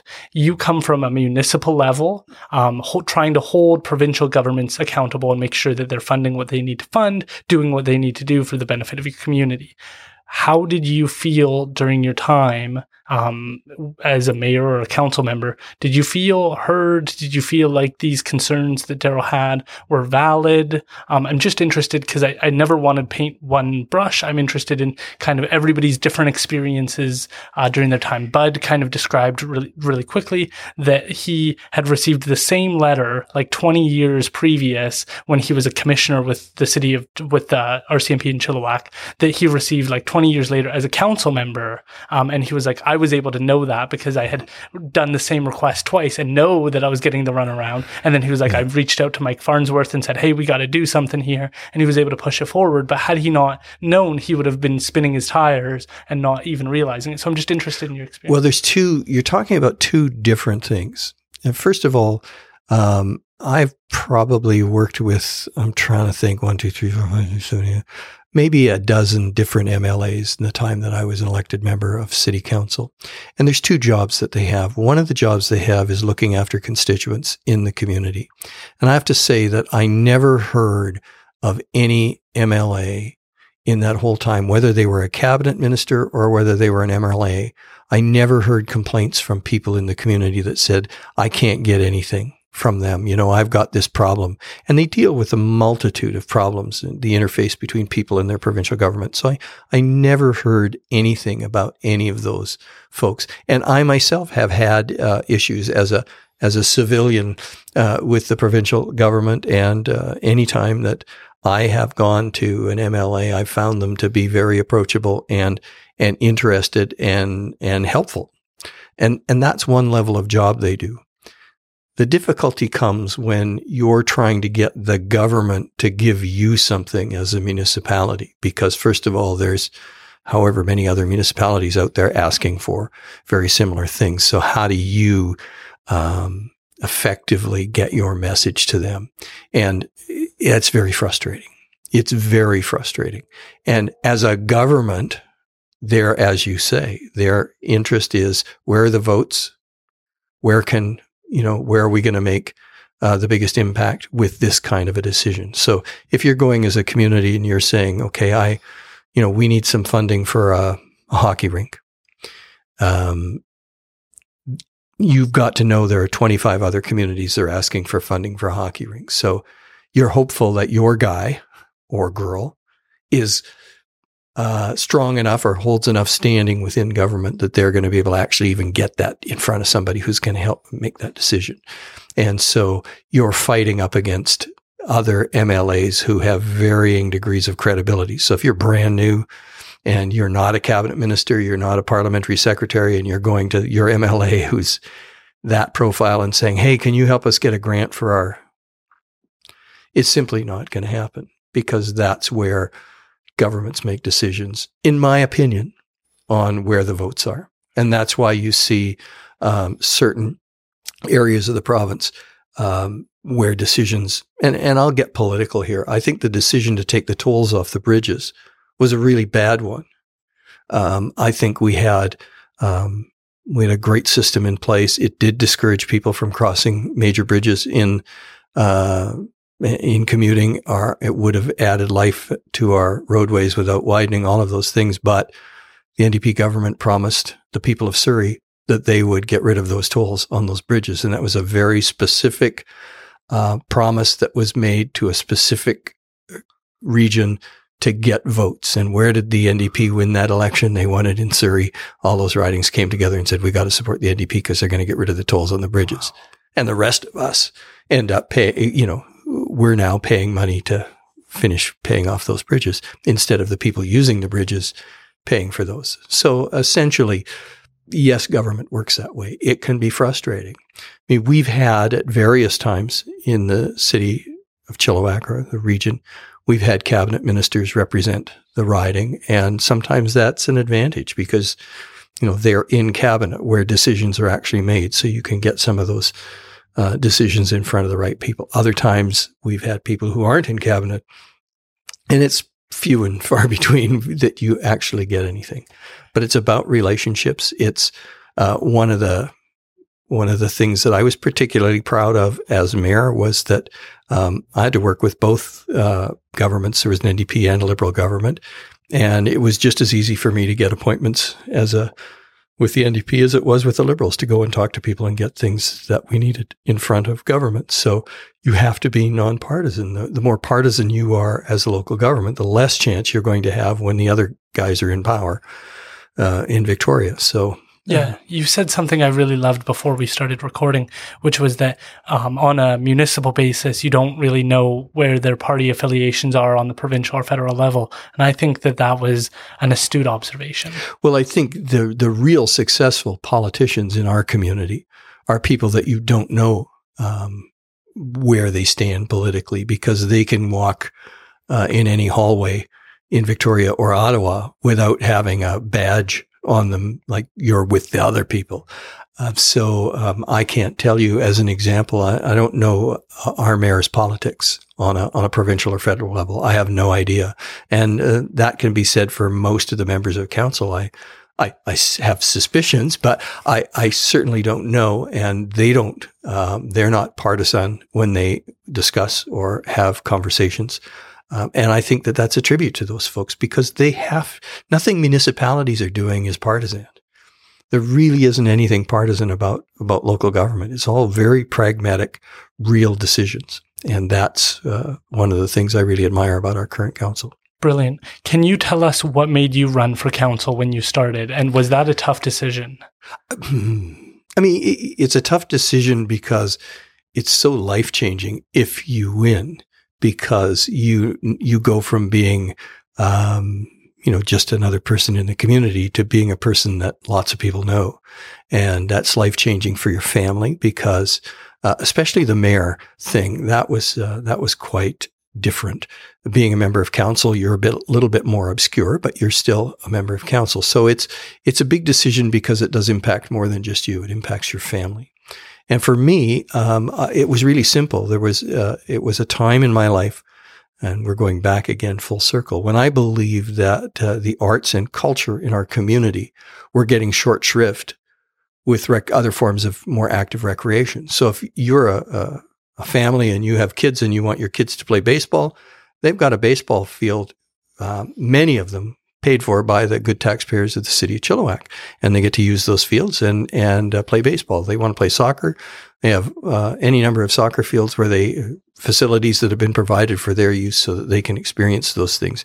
If they wanted to ice skate or play hockey, we had ice rinks for them to do that. If you wanted to,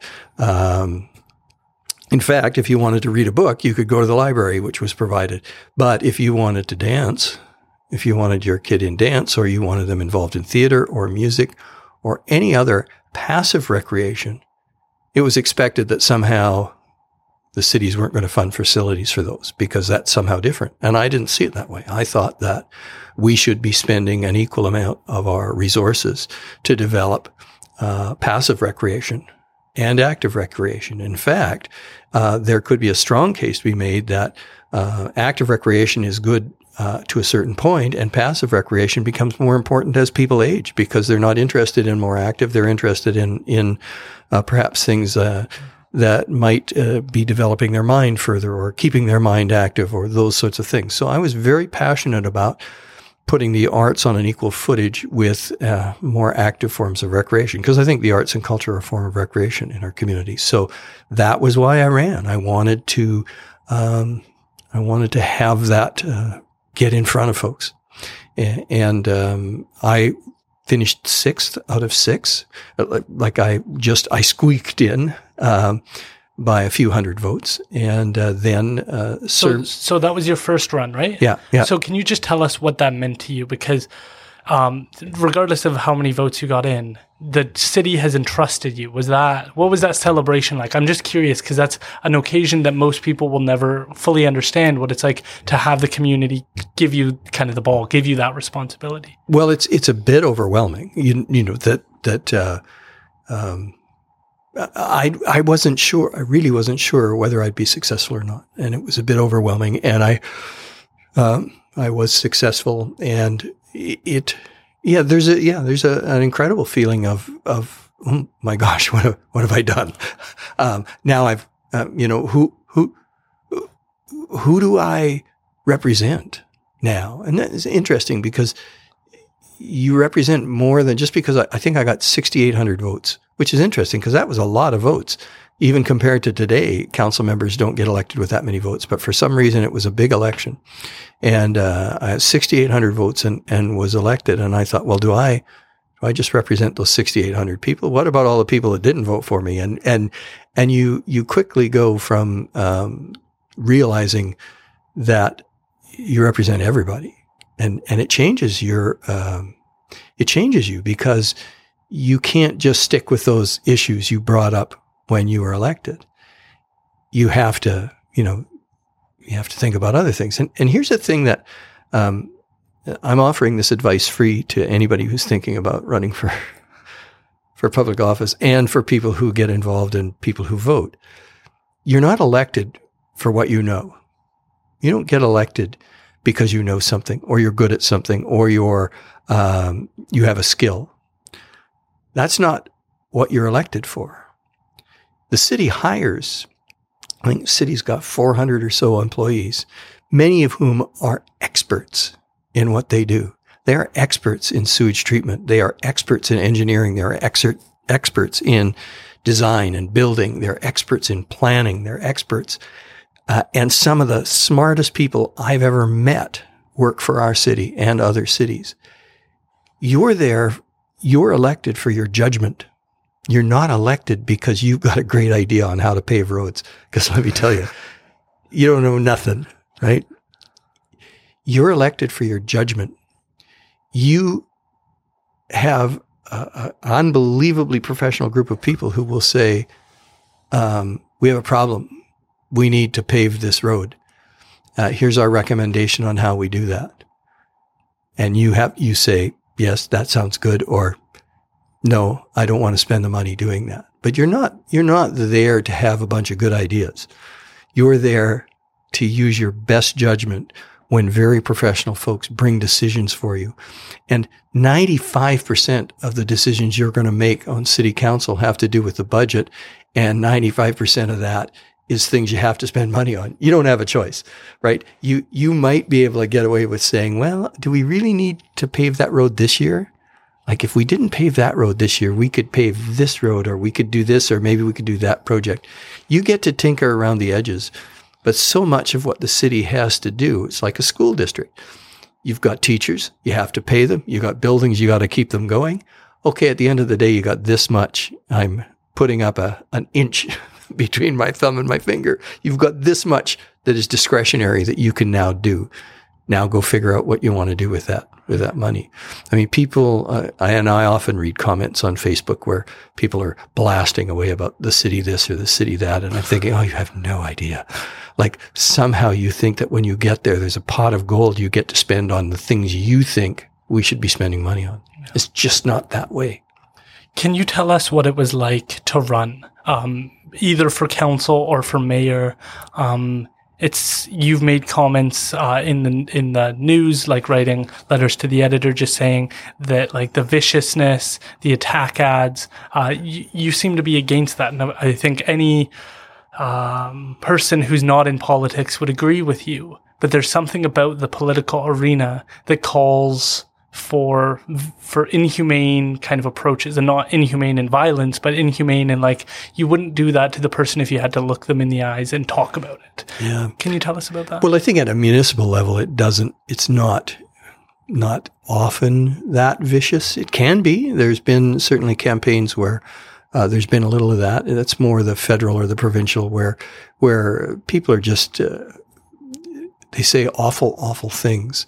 And they say not so much, well, they say them in awful ways. Like they can make anything you've said or done make you sound like a complete freak. And I hate that. The sad reality is it's incredibly effective because it in fact energizes people. So the person who might see a political ad that said, if you vote for me, I'm going to, put a chicken in every pot and make sure every bicycle's got 2 wheels and I'm going to do all those wonderful things.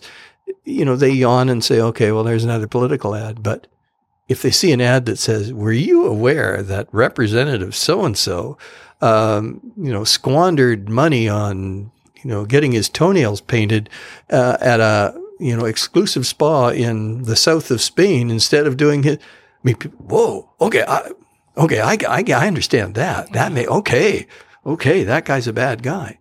So those attack ads are very effective. And it's sad that we can't engage people long enough to tell them, why they should vote for people. What we've done is now we're not like people aren't spending money saying vote for me. They're spending money saying don't vote for him. Yeah. And that's, I think, just a sad commentary on where we're at. So how did you approach going into the election? Like, what was it hard to sell? Like Bud talked about how it was hard to sell himself because he's been a part of a team. Was that a challenge for you, or did your theater sort of help you kind of be more energized? Here's the reality about local government elections.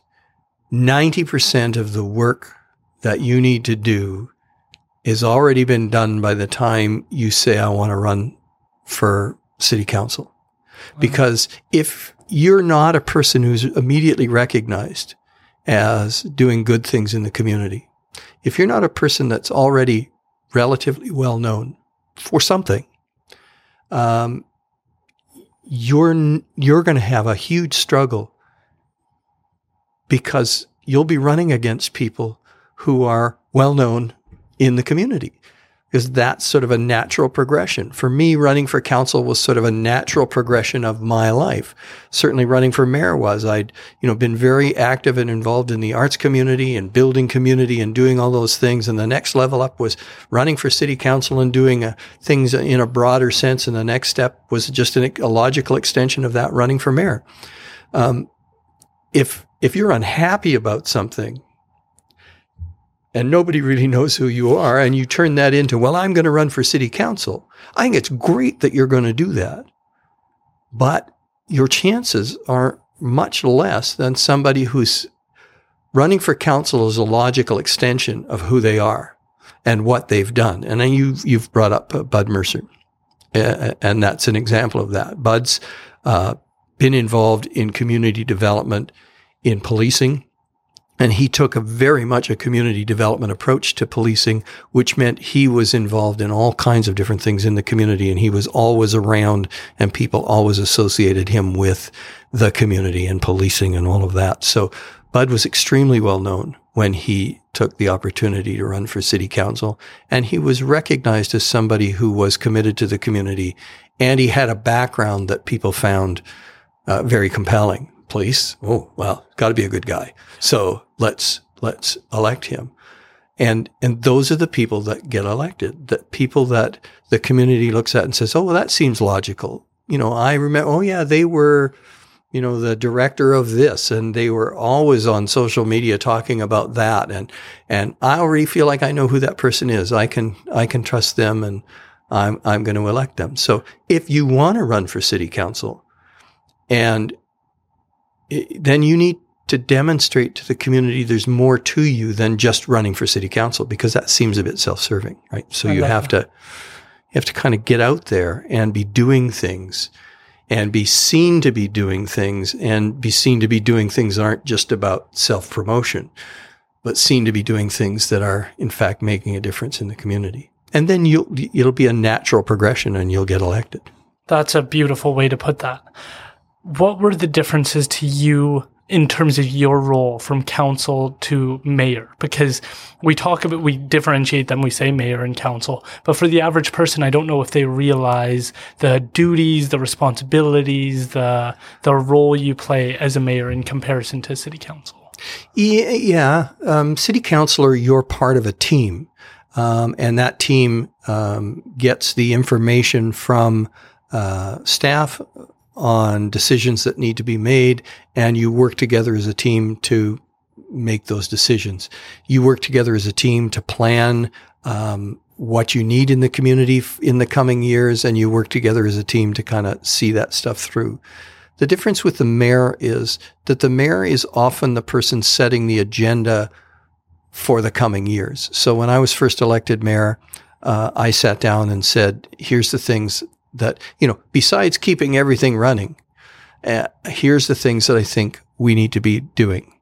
And these are the things that I'd like staff to bring forward. So you get a chance to set the agenda. So for me, it was, we have to get a swimming pool going, and one that's going to attract people to it, not just a little hole in the ground where people jump in and get wet and jump out. We need something that's going to be an attraction for families. We need to keep it affordable, blah, blah, blah, blah, blah. So we built a wave pool and a, competitive tank and all of those kinds of things. The Chilliwack Leisure Center. Yeah. So that was number one. And this was all part of a planning process where staff had said, well, let's go to the community and ask them what they think is important.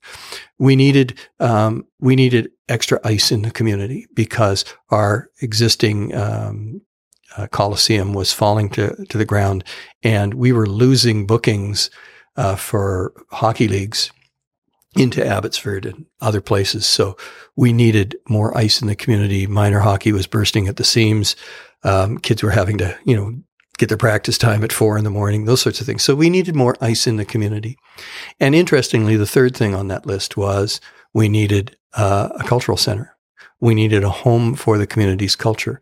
We had an arts center at the time, but it was an old church and it was running down, and it was bursting at the seams. It was busy 7 days a week, almost 24 hours a day.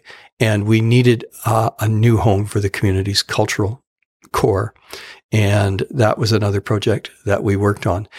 Interestingly, it was identified that where those things are located now, the swimming pool and the cultural center and the ice arena, were at Chilliwack's old fairgrounds. And that property was still home to the Chilliwack exhibition. And the Chilliwack exhibition actually had on title to that property, although the city owned it, the part of the, when I think it was Isaac Kipp, one of the old timers, the pioneers in Chilliwack, gave that property to the city. He said, only if the city has to make it available for 2 weeks every year for the Chilliwack Exhibition Society to have their annual fall fair. And so we were looking at that property and saying, this is a great place to locate community facilities, but we have to look after the fair. So what we settled on was building Chilliwack Heritage Park out by Lickman Road to become the new home of the Chilliwack exhibition with proper facilities for animals and all of those kind of things. And that freed up that space so that we could then redevelop that area we now call the Landing.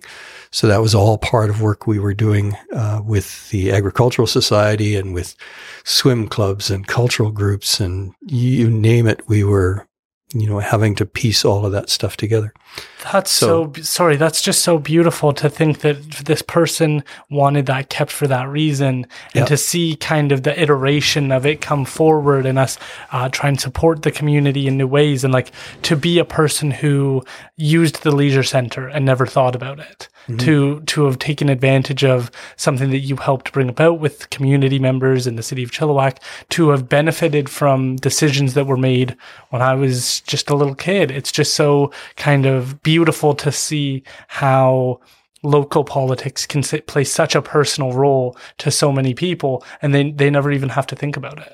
Well, it's for me, it's great to drive around the community and to be able to say, oh, I remember all toing and froing we did on that. And I remember, sitting down and making decisions on that. And I remember conceptualizing the vision for this. And it gives you a real sense of awe as you drive around and you see those things. And, we accomplished in 9 years when I was mayor, just a ton of stuff. And I'd like to think we did that because we had a plan. I remember sitting down with each of the members of council when I was first elected saying, okay, what do you want to accomplish as a member of council? What's important to you? And let me tell you what I want to accomplish. And let's talk about that. And I had that conversation with everyone. And that helped put together the plan, because many of the things they had wanted were things that I thought should be on the agenda. And I remember talking with my dear, dear friend, Mel Folkman. He had just been elected to city council. And he said, oh, that's a lot. I said, well, yeah. He said, you're going to need 9 years. And I said, yeah, and I'm going to need good people with me for 9 years. So he said, well, okay, I'll commit for 3 terms, if you will. And I said, yeah, okay. And we did. We both we both retired after 3 terms. And both of us had said, yeah, we got the things done we wanted to get done. And I don't think the job should be yours forever just because you want it. I think you should have a list of things. And then people say, well, you could have run forever.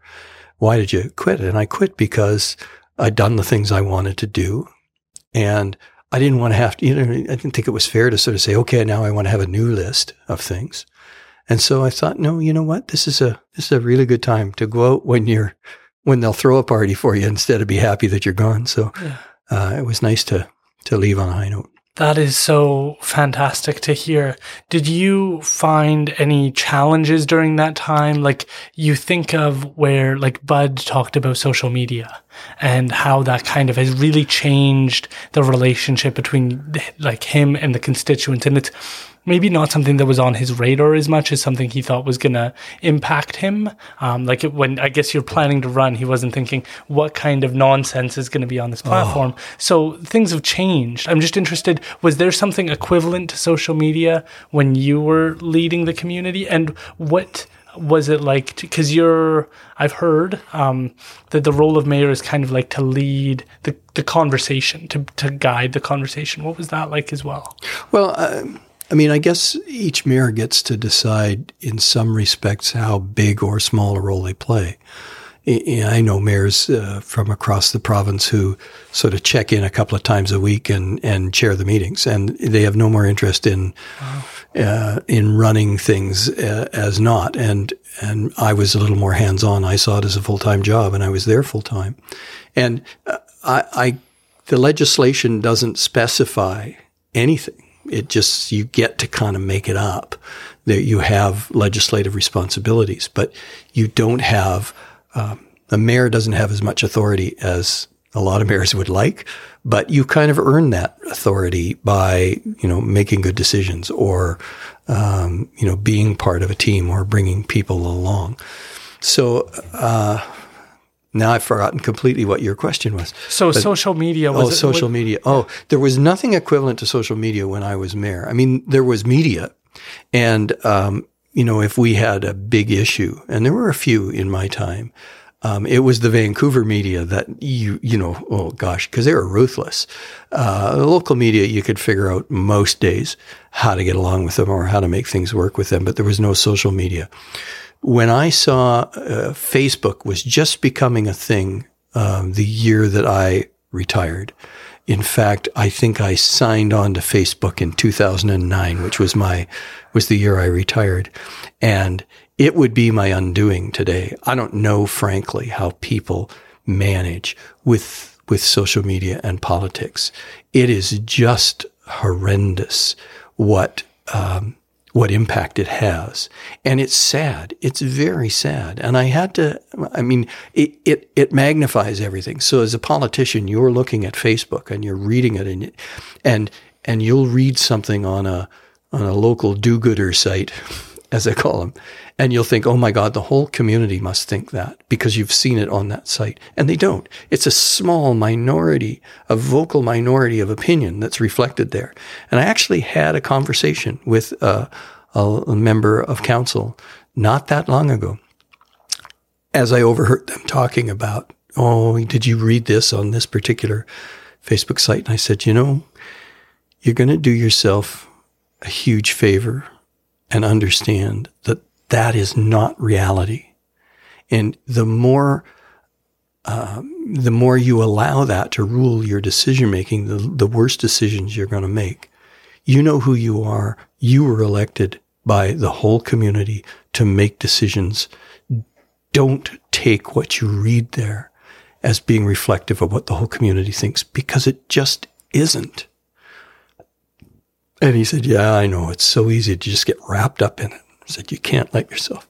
And that's my advice. I mean, social media is not the world. There are people on there who want you to believe that they're speaking with incredible authority, but they're not. They just aren't. It's a small percentage of very loud voices, and you can't govern trying to make that group of people happy, because guess what? They ain't never going to be happy, because you might solve this problem. They'll have another one ready for you the very next minute. What they want is the attention. I'm going to be honest and say I was one of those people in 2010, 2011. Things weren't going well in my life, and to cause shenanigans with people, whether it was just a debate on Facebook over whether this is true or that is true, like just having that, like somebody says something and then you get to respond and you get to argue with them. There's something when your life kind of sucks or your day isn't going the way you want to, that is your little dose of adrenaline, that's your kind of going out and experiencing the world for the day is just through this app. It really desensitizes you to how that makes other people feel and what the experience people who read it on the other side feel. Yeah, it's I despair when I see some of the things written, and I try to stay away from that. There was a time when I might have responded to something, and then you come back an hour later and there's a firestorm, and most people not even understanding what it is that the conversation's about. So I try to stay away from that. And for me, Facebook is holiday pictures and accomplishments that other people have made, and you can make them proud. And every now and then I rage on a bit on Twitter, but that seems to be more of a political format. But I couldn't imagine being involved in local government or any kind of elected official right now with what Facebook and social media has done. It's made it so difficult. And it'll just harden people, right? It just will harden people instead of bringing people together, which is what we need more and more and more. It's going to just drive people apart. So, I have had words of counsel for many people who are elected about social media. And I think currently our mayor is on social media, but I think he handles it very well. He just uses it as an opportunity to say, here's what's going on, doesn't respond. Yeah. And that's the way I think it has to be. I think you have to just sort of let it be a one-way communication. You get to communicate with others about stuff. I mean, even in the Blythe world of little theater, like community theater, sometimes our social media feed has to be, we have to be cognizant of the fact that it's a place where some people want to just cause trouble. Yeah. And I'm so glad I missed it. I'm just so glad I missed it. Fair enough. So I also think that even though you're not in a political position now, you act as a steward for at least our municipal politics for sure. Potentially, if you're speaking with people like Kelly Padden, you're playing a larger role, but you steward the community like Bud mentioned that you recommended that he consider running. And I think that that's we're lucky that you did that, because maybe that wasn't on his radar if you hadn't have said something, and that you talk to people who potentially want to run and help them see what the role is and what it would look like if they were to run. I'm just interested, is that a difficult responsibility? Is this something that you enjoy doing? No, not at all. In fact, I have on occasion encouraged a number of people to consider running for council, and have sought them out, or they search me out and ask my opinion. No, I enjoy that, because I feel like maybe I've accomplished something if I can pass the message on about what the job is and what it isn't, that it is about judgment. It is about being able to disseminate fairly complex information fairly quickly and understand what's the right thing to do.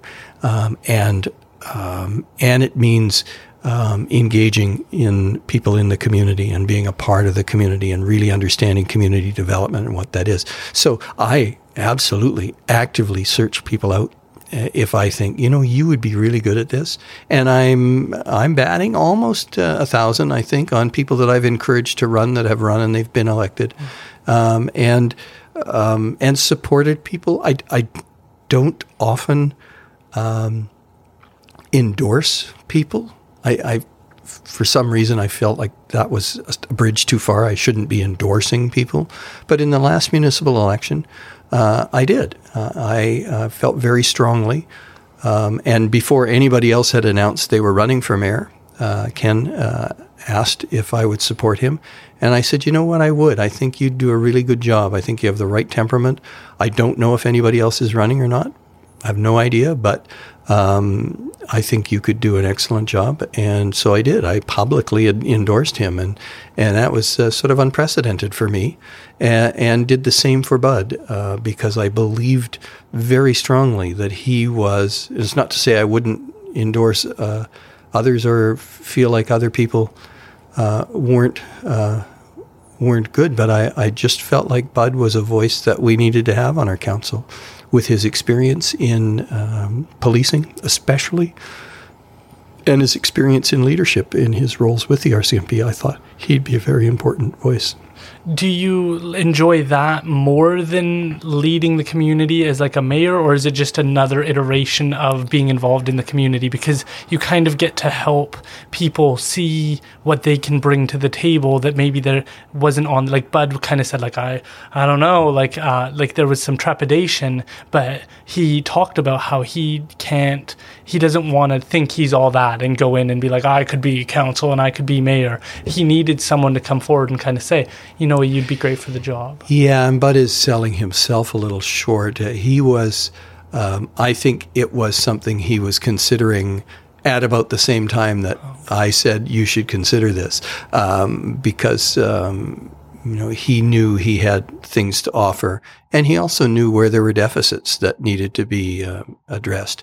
And so, Bud's a very humble guy, despite having a resume that. I remember, Bud will hate me for this, but I remember one of the all candidates meetings, they introduced Bud, and as if being the former commanding officer of the Chilliwack detachment wasn't enough, then it was, and I get the ranks mixed up in the RCMP, but then it's moving up to inspector in charge of crimes in E Division, and there was kind of a ooh in the crowd, and then it was, and then he was this in charge of whatever, and there was another ooh, and then his last post was assistant commissioner with the RCMP in charge of security for the 2010 Olympic Games, and everybody, and I literally saw people at the thing all scribbling down like. Okay, we've got one. Right? I mean, but that's the kind of thing I was talking about before, that's the pedigree that, Bud brings to the table. But, there are other people would bring a pedigree and I'm not promoting them as council candidates, but if somebody came up and said, I've been the executive director of this do-gooder society for 25 years and provided social housing to this, and am a director on this agency, and I'm the president of this nonprofit. People are going to go, oh yeah, I know her. Yeah, her name's in the paper all the time. Yeah. Tick. Yeah. That's the way politics at that level is done in Chilliwack. You need to. You can't sort of, and you can, but I've seen so many occasions, and when I was running, certainly where. There was an issue came up, and maybe it was a rezoning on a particular piece of property, and a neighborhood was mad about that, or a planning exercise, and the neighborhood was mad about that, and the leader of that little neighborhood group started spouting off at every council meeting for the next several weeks, and the election was and now I'm going to run for council, and I'm going to straighten everything out, and they would run for council, and they would finish because that's not an issue that's resonating with the community. It's resonating with that small group. And that's Facebook. That's what Facebook is. That's somebody standing up and saying, oh, this is outrageous. And I can remember being on council and thinking, oh, I wonder if they'll get elected. They sure got a big mouth. Maybe people will vote for them. And they don't. Yeah. And it's the same thing as Facebook. That's just a big mouth that's roaring, and you can't allow it to distract you from what you need to do. Yeah. I'm interested in your thoughts. I've interviewed Bud Mercer. I'm looking at having Mayor Henry Braun on, potentially Mayor Popov, and continuing this until the elections come, of trying to highlight people, understand where they're coming from, their background, give people at least the opportunity to learn more about the person in a more holistic way. Yeah. I'm just interested, do you have any thoughts on how I could do this? I'm always thinking of how I can improve. One of the questions I wanted to start with Bud was, is there anything you would have done differently after your 4 years of being on council? And that might not be a revolutionary question, but it's one that I don't see when we're doing an all candidates meeting of what mistakes did you make and what would you have done differently? Do you have any thoughts on how I can make sure that I'm doing the best I can as the host to ask potential guests on to make sure that I'm being fair to people? No, I think it's an excellent question of an incumbent is, okay, you've had 4 years at it. What would you do differently? And I mean, it's something they'll have to be very thoughtful about. I think just asking them that is is a great question. I think another really good question is, you went into this with some expectations. Clearly, this is what I want to get done. What have you gotten done, and why? And what haven't you gotten done? What are the things that you really wanted to do, but you found you just can't get there yet? And what are those things? And why haven't those things materialized for you? What are you still wanting to do? Are good questions. Asking somebody why they want to run, I don't know if anybody's going to answer that. I mean, because there's a piece of it that says, because it's a really cool job, and you get to be, and everybody knows you, and you get to be a little bit famous, and it's it can be really fun. You can't say that, but it's why. It's part of the reason we run, right? Because it is fun. There's an aspect of being recognized. There's an aspect for me today, even where, I'll go somewhere and somebody will say, "Hey, weren't you say, oh yeah, I was. Yeah. You were a bum. We should have thrown you out years ago." No, they've never said that, but I think that's an interesting aspect. And what surprised people about the job, something that they haven't expected. Like, you never knew this was going to be part of it. Something that's completely unexpected in terms of the job, either good or bad. I known Henry for a number of years, Henry Braun, and worked with him on a transportation advisory thing years ago before he was in politics. He was, I think he was vice president with Southern Rail at the time. So he was very involved in railway transportation. And I always thought, this guy's smooth. He'd be a good politician. And I think I even asked him at the time, and I've interviewed Henry, and he's a really good interview, but I think I even asked him at the time, have you ever considered politics? And he says, as soon as these folks aren't doing what I think they should be, maybe I will, but I don't know. That's when he ran. And that's when he ran. And he's, I don't know his politics. I can guess, like his big P politics, I can guess. But I think he's doing a really effective job in Abbotsford. What he was doing during the flooding, he had some good advice around communications at that time, and that was he did an excellent job. So, yeah. My concern is always that there are some who run with the best of intention, then there's others that run for the name, for the fame, for the being well known, and I don't want to promote those people. And so I think that's where I struggle as the host, is to make sure that I'm having on the people who aren't really looking for the popularity that they're, cause looking into Mayor Henry Braun, like I assume most people don't know that his family traveled here during World War II and lived in a chicken coop or a chicken farm coop for the first months of him living here, that his father was spat on when they were biking somewhere for him, for the color of his skin. And so I don't like, that is something that interests me about him beyond his politics. Your involvement with the Players Guild and your commitment to community, it makes you interesting beyond the politics. And so I think that's my struggle as the host, is I want to have those people on who aren't just interesting because they're a politician.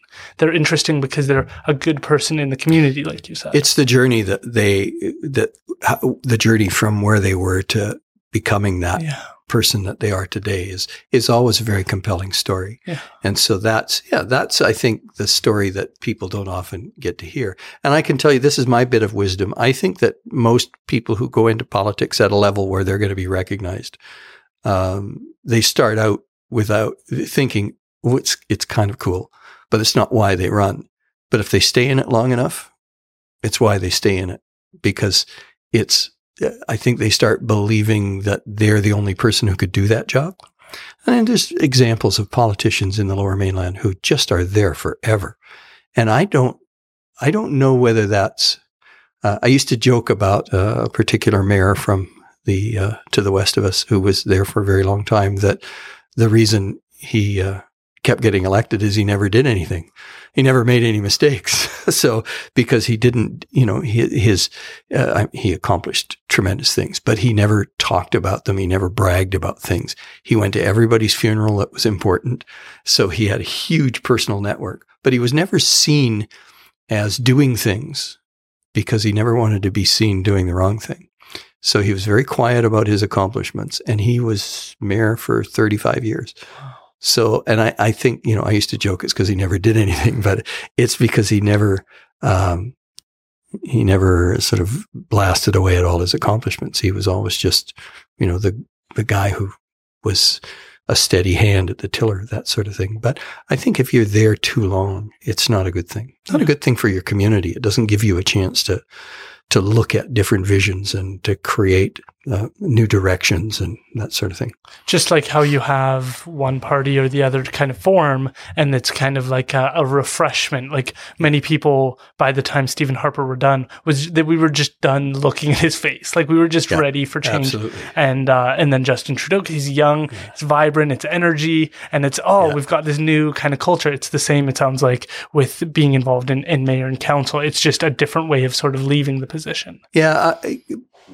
But in Chilliwack, gosh, I can't remember. I can remember the last person to get unelected was Stuart McLean, was a city councillor. And he wasn't unelected because, people didn't like him. He was unelected because somebody really, really popular in the community with a huge background in community development and was so well thought of. He just became the, oh yeah, that person. Oh, we got to have them. Oh, we've got to have them. Oh, we got to have, I didn't vote for Stuart. Right. And so it wasn't that he'd done anything wrong. It's just somebody came along that was, and I can't remember who it was, but who sort of beat him out for a seat. And it's really hard to get unelected in Chilliwack. Really hard. It doesn't happen very often. And so, as long as you keep your nose clean and keep it fairly close to the grindstone and don't get in too much trouble, you can stay. It's very hard to like if all 6 people were running, it's very hard to break in. I think this time in local government, there's one person retiring, at least one retiring. Yeah. So I think the other 5 remaining people won't have any trouble at all getting reelected because they haven't done anything wrong. I mean, they haven't led the community in a bad direction or been associated with scandal or anything like that. I think, it's pretty tame, our elections here locally. They don't seem to swing back and forth the way they do in provincial politics. So it's, I think, like 4 months to the upcoming election. Are people getting ready now? Like, I'm just curious as to, you get to kind of see behind the curtain what's going on. Are people getting into campaign mode, reaching out to people? Is this the time, or is it closer to the election? What is the sort of process? It's October, right, that the elections take place? Yeah. Oh, yeah. People are getting ready now. Okay. Like, there are people who are sort of putting their feelers out and seeing, well, I was thinking about, I always think if you know you're going to run, let people know good and early, because then whenever they do a story about the next person who's announced they're running, they always put your name in it. So they say, Clint Hames has announced today that he's running for city council. He'll join Aaron Pete, who's also announced that last February that he was running as well. So you get the benefit of every new announcement, because they always include the list of people that are running. So I always, some people can get too cagey and too coy about it, and it, if everybody knows you're running, just tell them you're running. If it's really a decision you're having to make, then that's okay. But most of the time, well, I'll have to go and check with this and my family and my blah, blah, blah. And they're going to be running again. Do you know why they do that? Do you think it's like an enjoyment of like getting asked the question and having a secret, or where does that come? Because Bud said the same thing. He was like, I'll have to see if people want to support me or not. And it was like, I don't see why you wouldn't run. There's nothing to discourage you. Well, I think there's probably lots of reasons. I'm thinking back to me. I think, first and foremost, you want to be coy about it so that a whole bunch of people say, you've got to run. We really like what you're doing. You want that kind of affirmation. And hopefully by being coy, maybe you'll get a bunch of people say, oh, you've got to run. Don't be silly. We'll support you. Maybe that's part of it. I think that I've got a secret, which means I've got a little more knowledge than you do. So there's a little, feeling of, that secret, and I got a little power here and attention you get. I don't know. But it's easy for me to say it in a position where I don't have to worry about it. Much harder if you're in that position and having to worry about it. Right. What would you like people to take away from your story? Because you've been so involved in the community in so many different ways. Like, I find when you talked about the Players Guild, I just find that so inspirational, because I do think that when we look at like a Townsend Park or a community park, we expect the community members to be able to use that. But we don't always see ourselves represented in the cultural center. So I see you as this steward for our community, that maybe now people aren't aware of the involvement you have in the community in the same way, but that you still care so much. And so I'm just interested, what do you think people can take away from your story?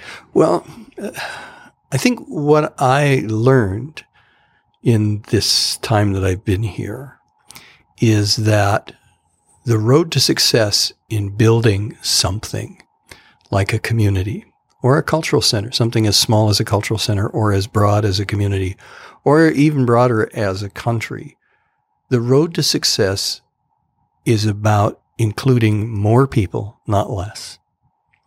That the secret to being successful at anything you try to do is to include everyone who's going to be impacted by what you're trying to do as much as possible.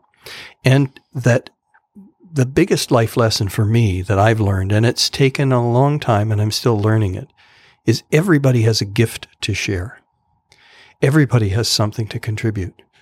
And sometimes it's really hard to find with people. But the more you try to do that, the more they'll feel included and valued. It's just too easy to dismiss people. It's too easy to push them aside.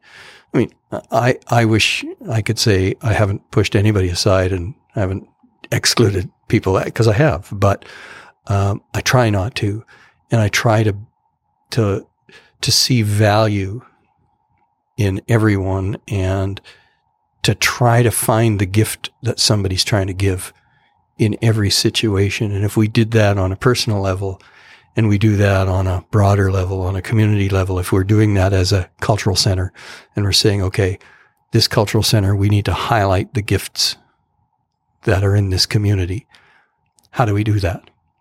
not necessarily highlight the gifts of people from other communities, although that can be a part of it. What we're trying to do is highlight the artistic gifts that people have in this community and share them and find value in them. How do we do that? If we start there with everything we do, we're going to be better off. So the word is inclusion. So it's hard when we're being asked to include people we haven't usually included in our lives or our communities. It's really hard. But let me tell you, the secret is doing so and finding their gifts and allowing them to be shared. Then we're a better community, much better community. The road to hell is paved with exclusion, with saying, this is a group that belongs here and this is a group that belongs there, and we'll separate everybody. That's a road to hell.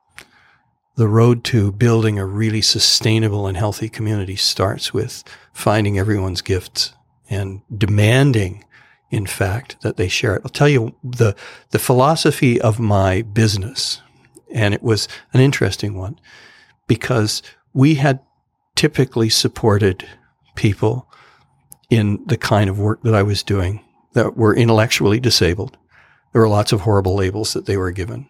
But the common thread was an intellectual disability that made it more difficult for them to participate in the life of a community. Some of it was because they were discriminated against. Some was because they didn't have the intellectual capacity to contribute at a level that typically people did. Our response to that in the olden days was that we looked after those folks. We trained them very well, and others, to be passive receivers of our service. We trained their the passiveness in them. And with my agency, my company, we sat down together, the Brain Trust, and said, there's something wrong with that. We should be demanding and expecting that each one of the people we support share their gift with the community. We should be demanding of them, we should have an expectation that they make a contribution, however small, instead of this constant, we'll look after you, you're not expected to make a contribution. We changed that with our agency and said, everybody makes a contribution. Our job is to figure out what gift it is that they can share, and we make them share it. And our expectation, one of our value statements was higher expectations yield higher results. And we expected everyone to participate. And we had people with very limited intellectual capacity making contributions well beyond what they or anyone thought possible. Why? Because that was our expectation. We stopped this notion that just because you have a disability or just because you are in this demographic, you passively accept our support and service. No, we expect from you that you make a contribution. Tell us how we can help. And that's, I think, that philosophy is my personal philosophy. And you said it really well in the beginning when you talked about your mother and you and how, what your life was like and how there was an expectation you placed on yourself to take advantage of those things that were out there to give you support so that you could do something. And that, I think that translates into what I'm saying, which is that, we have to find people's gifts and make it possible for them to share them. And in fact, demand that they share them, have expectations on people. But we do that by telling them they have value and by including them, and then they want to. That is incredibly beautiful. I couldn't agree more when I talk about how we talk about homeless populations. I think it's the error that I see some make when we're sitting down with a person who's vulnerable and we say, do you want to get into treatment? Do you want to get this resource or that resource? It's like, why would you want to be clean? Like, why would you want to be healthy? What is your life going to be when you get to put all of this behind you? And I think that's where we forget to ask people, what would your life look like if it was exactly what you wanted it to be? What is your potential? Because maybe you're an artist, maybe you're an entrepreneur, maybe you're interested in the law or medicine. What can you bring to the table that we would all benefit from if you were to reach your full potential, whatever you want that to be? But I've seen, as a native court worker, I've seen my colleagues just go, we're going to get you into treatment. And it's like, but why would they succeed at that if they have nothing that's motivating them to get done the treatment so they can go on to be whatever contributing person that they can be in whatever measure works for them? It doesn't have to be that they go become a doctor, although let's try and set the standard higher so that they don't think of themselves as small and minute. And I think that that's maybe the crisis that we're in right now, is so many people don't feel like they contribute anything. They don't think their vote matters. They don't think their opinion matters. We've gotten into this mindset of we don't have a lot to contribute. Well, and we have to find ways to add value to those folks so that they want to contribute. One of the more interesting enlightenment moments in my life was I had a brother who was older than me, and he spent his adult life living and working in the downtown east side of Vancouver. At times, he was an addict who struggled very much with his life. At other times, he was trying to help other addicts. He lived and died in the downtown east side. At one point, when I was mayor, I used to go and visit with him down there and offer support and just try to include him more in my life. And he said something very interesting to me. He said, you look around as an outsider, you look around the downtown east side here and you look with scorn and you look with judgment. And he said, what you have to understand is, on an emotional level, for the people that are here, this is a healthier environment than the one that you want for them. And I had to think about that. And he explained it by saying, in here, there's no judgment. The people who are addicts on the street, surviving day to day, see value in the other people who are addicts on the street, surviving every day. They're friends. They help each other. They support each other. They help with tarps so that people can be out of the rain. They help with clothing. They help each other. They support each other. And they don't judge. They include each other. On an emotional level, this is very healthy for people here. You take folks out of this environment and put them in your environment, nobody wants them there. They don't belong. They have no sense of being included or valued at all. Why would they trade that? Why would anybody, and you say, well, we'll put them into treatment. What does post-treatment look for folks? They're away from people they know. They're in environments they don't particularly find safe. They're not valued. They're not included. They're an ex-addict who's struggling. Which environment would make more sense?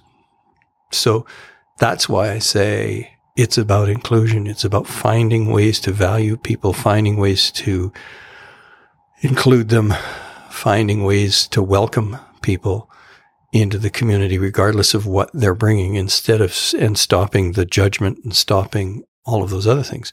Easier said than done, and I appreciate that. But don't expect anybody who's living in a tent city to jump on housing, because in that tent city, it's people they know. In many cases, people they trust. In many cases, people who don't judge them and people who include and value them, as opposed to moving into a housing where they don't know anybody. They're not sure about the people around them. They don't know, they certainly don't necessarily feel valued. So it's, on an emotional level, it's very difficult. So we have a lot of lessons to learn about, it's easier to embrace people with minor differences. It's very much harder to start expanding those margins I talked about and saying, okay, how do we include these folks as well? That is incredibly well said. Can you tell people you also do Chill TV, and I think you're coming out with another season. Would you mind sharing that with us? No, not at all. Chill TV is a local online streaming television station, and they're doing some pretty interesting and sophisticated work. They've got a regular news show, and they have a kind of current affairs department. I've helped them out with interviews with local politicians during election seasons and hosted evenings when the elections are on. And they asked me some time ago if I would do a talk show and interview some of those politicians, which I did. It was I think we did 24 episodes of something called Hames Hot Mic, and I interviewed politicians, not unlike what you're doing, only shorter versions of that. And more recently, I said, we should look at some issue-focused shows, and I'd like to get another perspective. So I asked Paul Henderson, who's the editor of the Chilliwack Progress, to join me as a co-host, and we've been taping some shows that are more issues-focused. One of the issues that we've taped is talking about crime and public safety in the community. And Aaron, thank you for being a guest and bringing your perspective as a lawyer and court worker to that show. We did a show on the agricultural land reserve and housing prices. And is there a context that we can look at that shows that having the land reserve is a benefit on one side, but it's certainly raising the price of land on the other? And that was a very interesting show. That should be out very soon. We did a show on housing and looked at affordable housing and what are the issues involved in affordable housing. And some very, very cool guests for that, including a gentleman named Keyshawn Roy, who is running for city council in Vancouver. He's a housing advocate in Vancouver and has a long history of working in government in affordable housing, CMHC, and places like that. So he brought a very interesting perspective, along with Danielle Beausoleil, who is a local realtor and someone involved in a number of housing projects. So that series of interviews, along with a couple of others we have planned, one on inclusion, one that I'm really excited about putting together on talking about some of the issues we talked about in terms of inclusion. That will be coming up. I believe the first ones are coming out in mid-June. So I'm not sure when this airs, but it is when we'll be doing that. Brilliant. Can you tell people how they can find you on social media platforms, Twitter? No. I'm on, I have a Facebook account, and it's just my name, Clint Hames. And I have a Twitter account, which is just at Clint Hames with no space. And that's the only social media. I think I actually do have an Instagram, maybe. I don't know. I started to get lost in all that stuff. But I also, one of the things we haven't talked about, and I would be remiss if I didn't, is that one of the coolest things I get to do these days is play guitar in a rock band. Tell us about that. And the name of the band is Judy Tuesday. And people thought it might be an homage to the Rolling Stones song Ruby Tuesday, but it really isn't. The leader of our band, keyboard and arranger, is named Judy, and we practiced on Tuesdays. So it just sort of fell in, oh, that'd be a cool name. But we've been really having a lot of fun. We started as a pit orchestra for a British Music Hall review, and said we really enjoyed playing together. And then we started getting bookings, and people said, hey, could you come and do this, and could you come and do that? So we do a lot of 1960s British invasion and American rock music. And so we're just booked like crazy. So here I am approaching my old age, having to play rock and roll in smoky bars. And it's kind of fun. I got to admit, we're having a ball. So we play a lot of private events where people want some music. And so, what a joy. I've always played guitar, and sometimes more seriously than others, but imagine into my 60s and living the life of a rock star.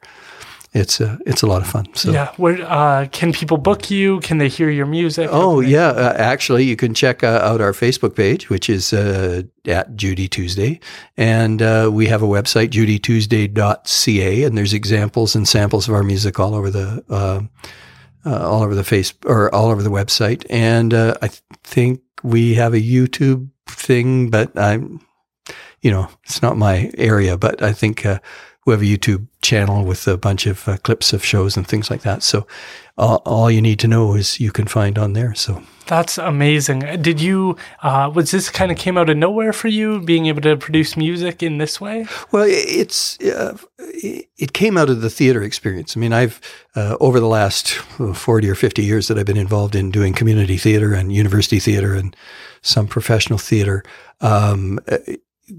we'd been producing these British music hall reviews over the years. We called them British Nights, and they're a combination of sort of comedy skits, and they were often old British music hall songs, Vera Lynn and those kinds of things. And we used to attract this audience of older folks who used to love to come and listen to the old songs and drink beer and have a nice pub lunch and go home. And it was a great thing for the Theatre Guild to do. And we did them for 25, 30 years. We were doing them. Then they kind of, when we built the new cultural center, there wasn't really an environment for them, and we'd stopped for a couple of years, and then we figured out a way to do them again. And we were sitting around strategizing, and somebody said, well, we got to haul out some of that old music. And I said, guys, the music that we think is new from the 1960s is really old music, and we should do something that's kind of like have the theme of it being more the British invasion, the 1960s music that, that's people 60 years old, right? So I'll bet they'd really enjoy it. So it meant going away from sort of a piano as the central music for the show into a pit orchestra. And I knew all that music from my youth. I played it all. So I said, I could probably strum it out on a guitar, and I knew a bass player, and I knew a drummer, and a regular keyboard player for the British Nights said, well, that would be fun. Why don't we put a little combo together and do it? And so the next 3 that we did all featured this combo, and we've just had a ball from there. And we sort of were willing to kind of let it die. But then, this group said, hey, could you guys come and play? And could you guys come and play? And could you? And now this year we have 20 or 30 dates booked between now and September. Oh my gosh. And and they make you stay up till 10 o'clock at night. It's awful. So it's but we're having fun. That's incredible. And the Players Guild, I think you have some plays coming up as well. We have a show coming. We just finished a couple of productions. We just did Calendar Girls, which is a wonderful show, and it was sold out and very well received. And we did a show for a drama festival that's held every year. And that show was called Marjorie Prime, and that just finished, and it won 4 different awards in this festival. It's an adjudicated festival. And so that was very successful. And in the fall, we're doing a political comedy called The Outsider. And it was originally scheduled for November 2020, which would have been interesting because it coincided with the American election.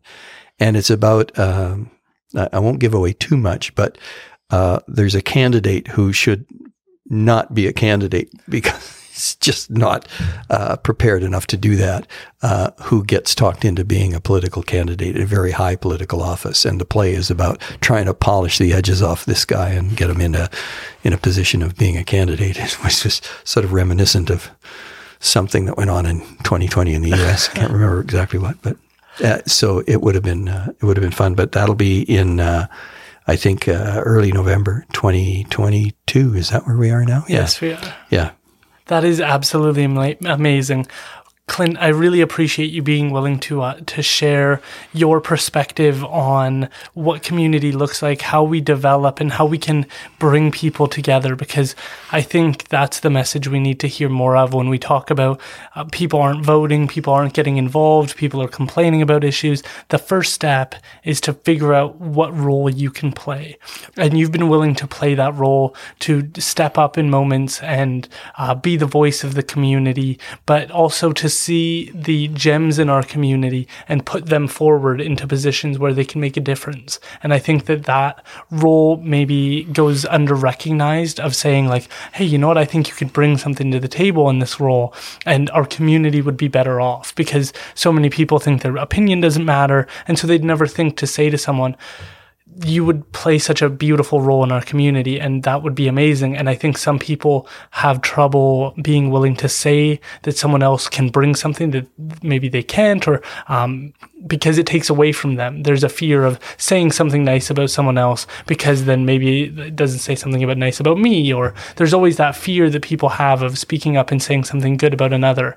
And I think you just set an amazing example of working for the community your whole life and finding ways to include others. And I think that that's just so inspiring for other people. Well, Chilliwack has a few warts and foibles, but I have to tell you, my experience in not having lived other places, but certainly been everywhere across this country and politically been in many other places and looked at things that are happening politically and looked at the way other communities are governed and looked at the way other communities have developed.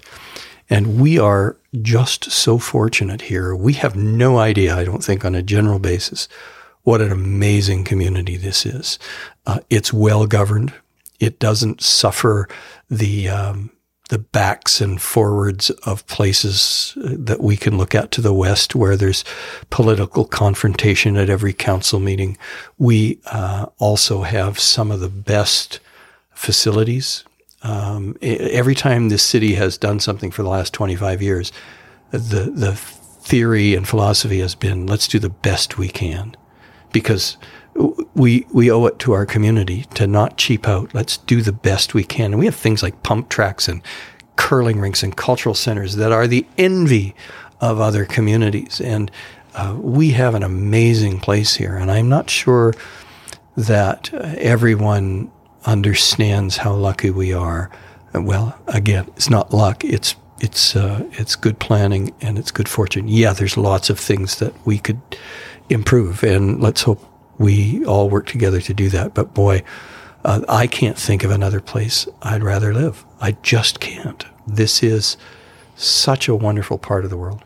And it's people like you, Aaron, I think, and let me say thank you, that keep it that way, because your voice is out there talking about things that need to be talked about, and your voice is out there setting example for people that you might represent, that you unknowingly represent, in saying, I can achieve something with my life. And I'm really excited about the things that you're doing. And let me be the first to say, you might consider putting your name forward at some point in the future for politics. I think you'd do an excellent job because you understand what a great community is. Absolutely. I really appreciate the kind words. I'd be more than happy to moderate the debates, but I don't think I have the personality for such an important role. But I love that people like yourself are willing to put your name forward and to see where the community can develop and grow and what's needed. And so I really appreciate you being willing to take the time. This is the first time out of the podcast studio for me in a while. So I appreciate you being willing to take the time and share such an amazing story. My pleasure. Thank you, Aaron. Thank you. How was that? We just did 2 hours and 40 minutes. Good.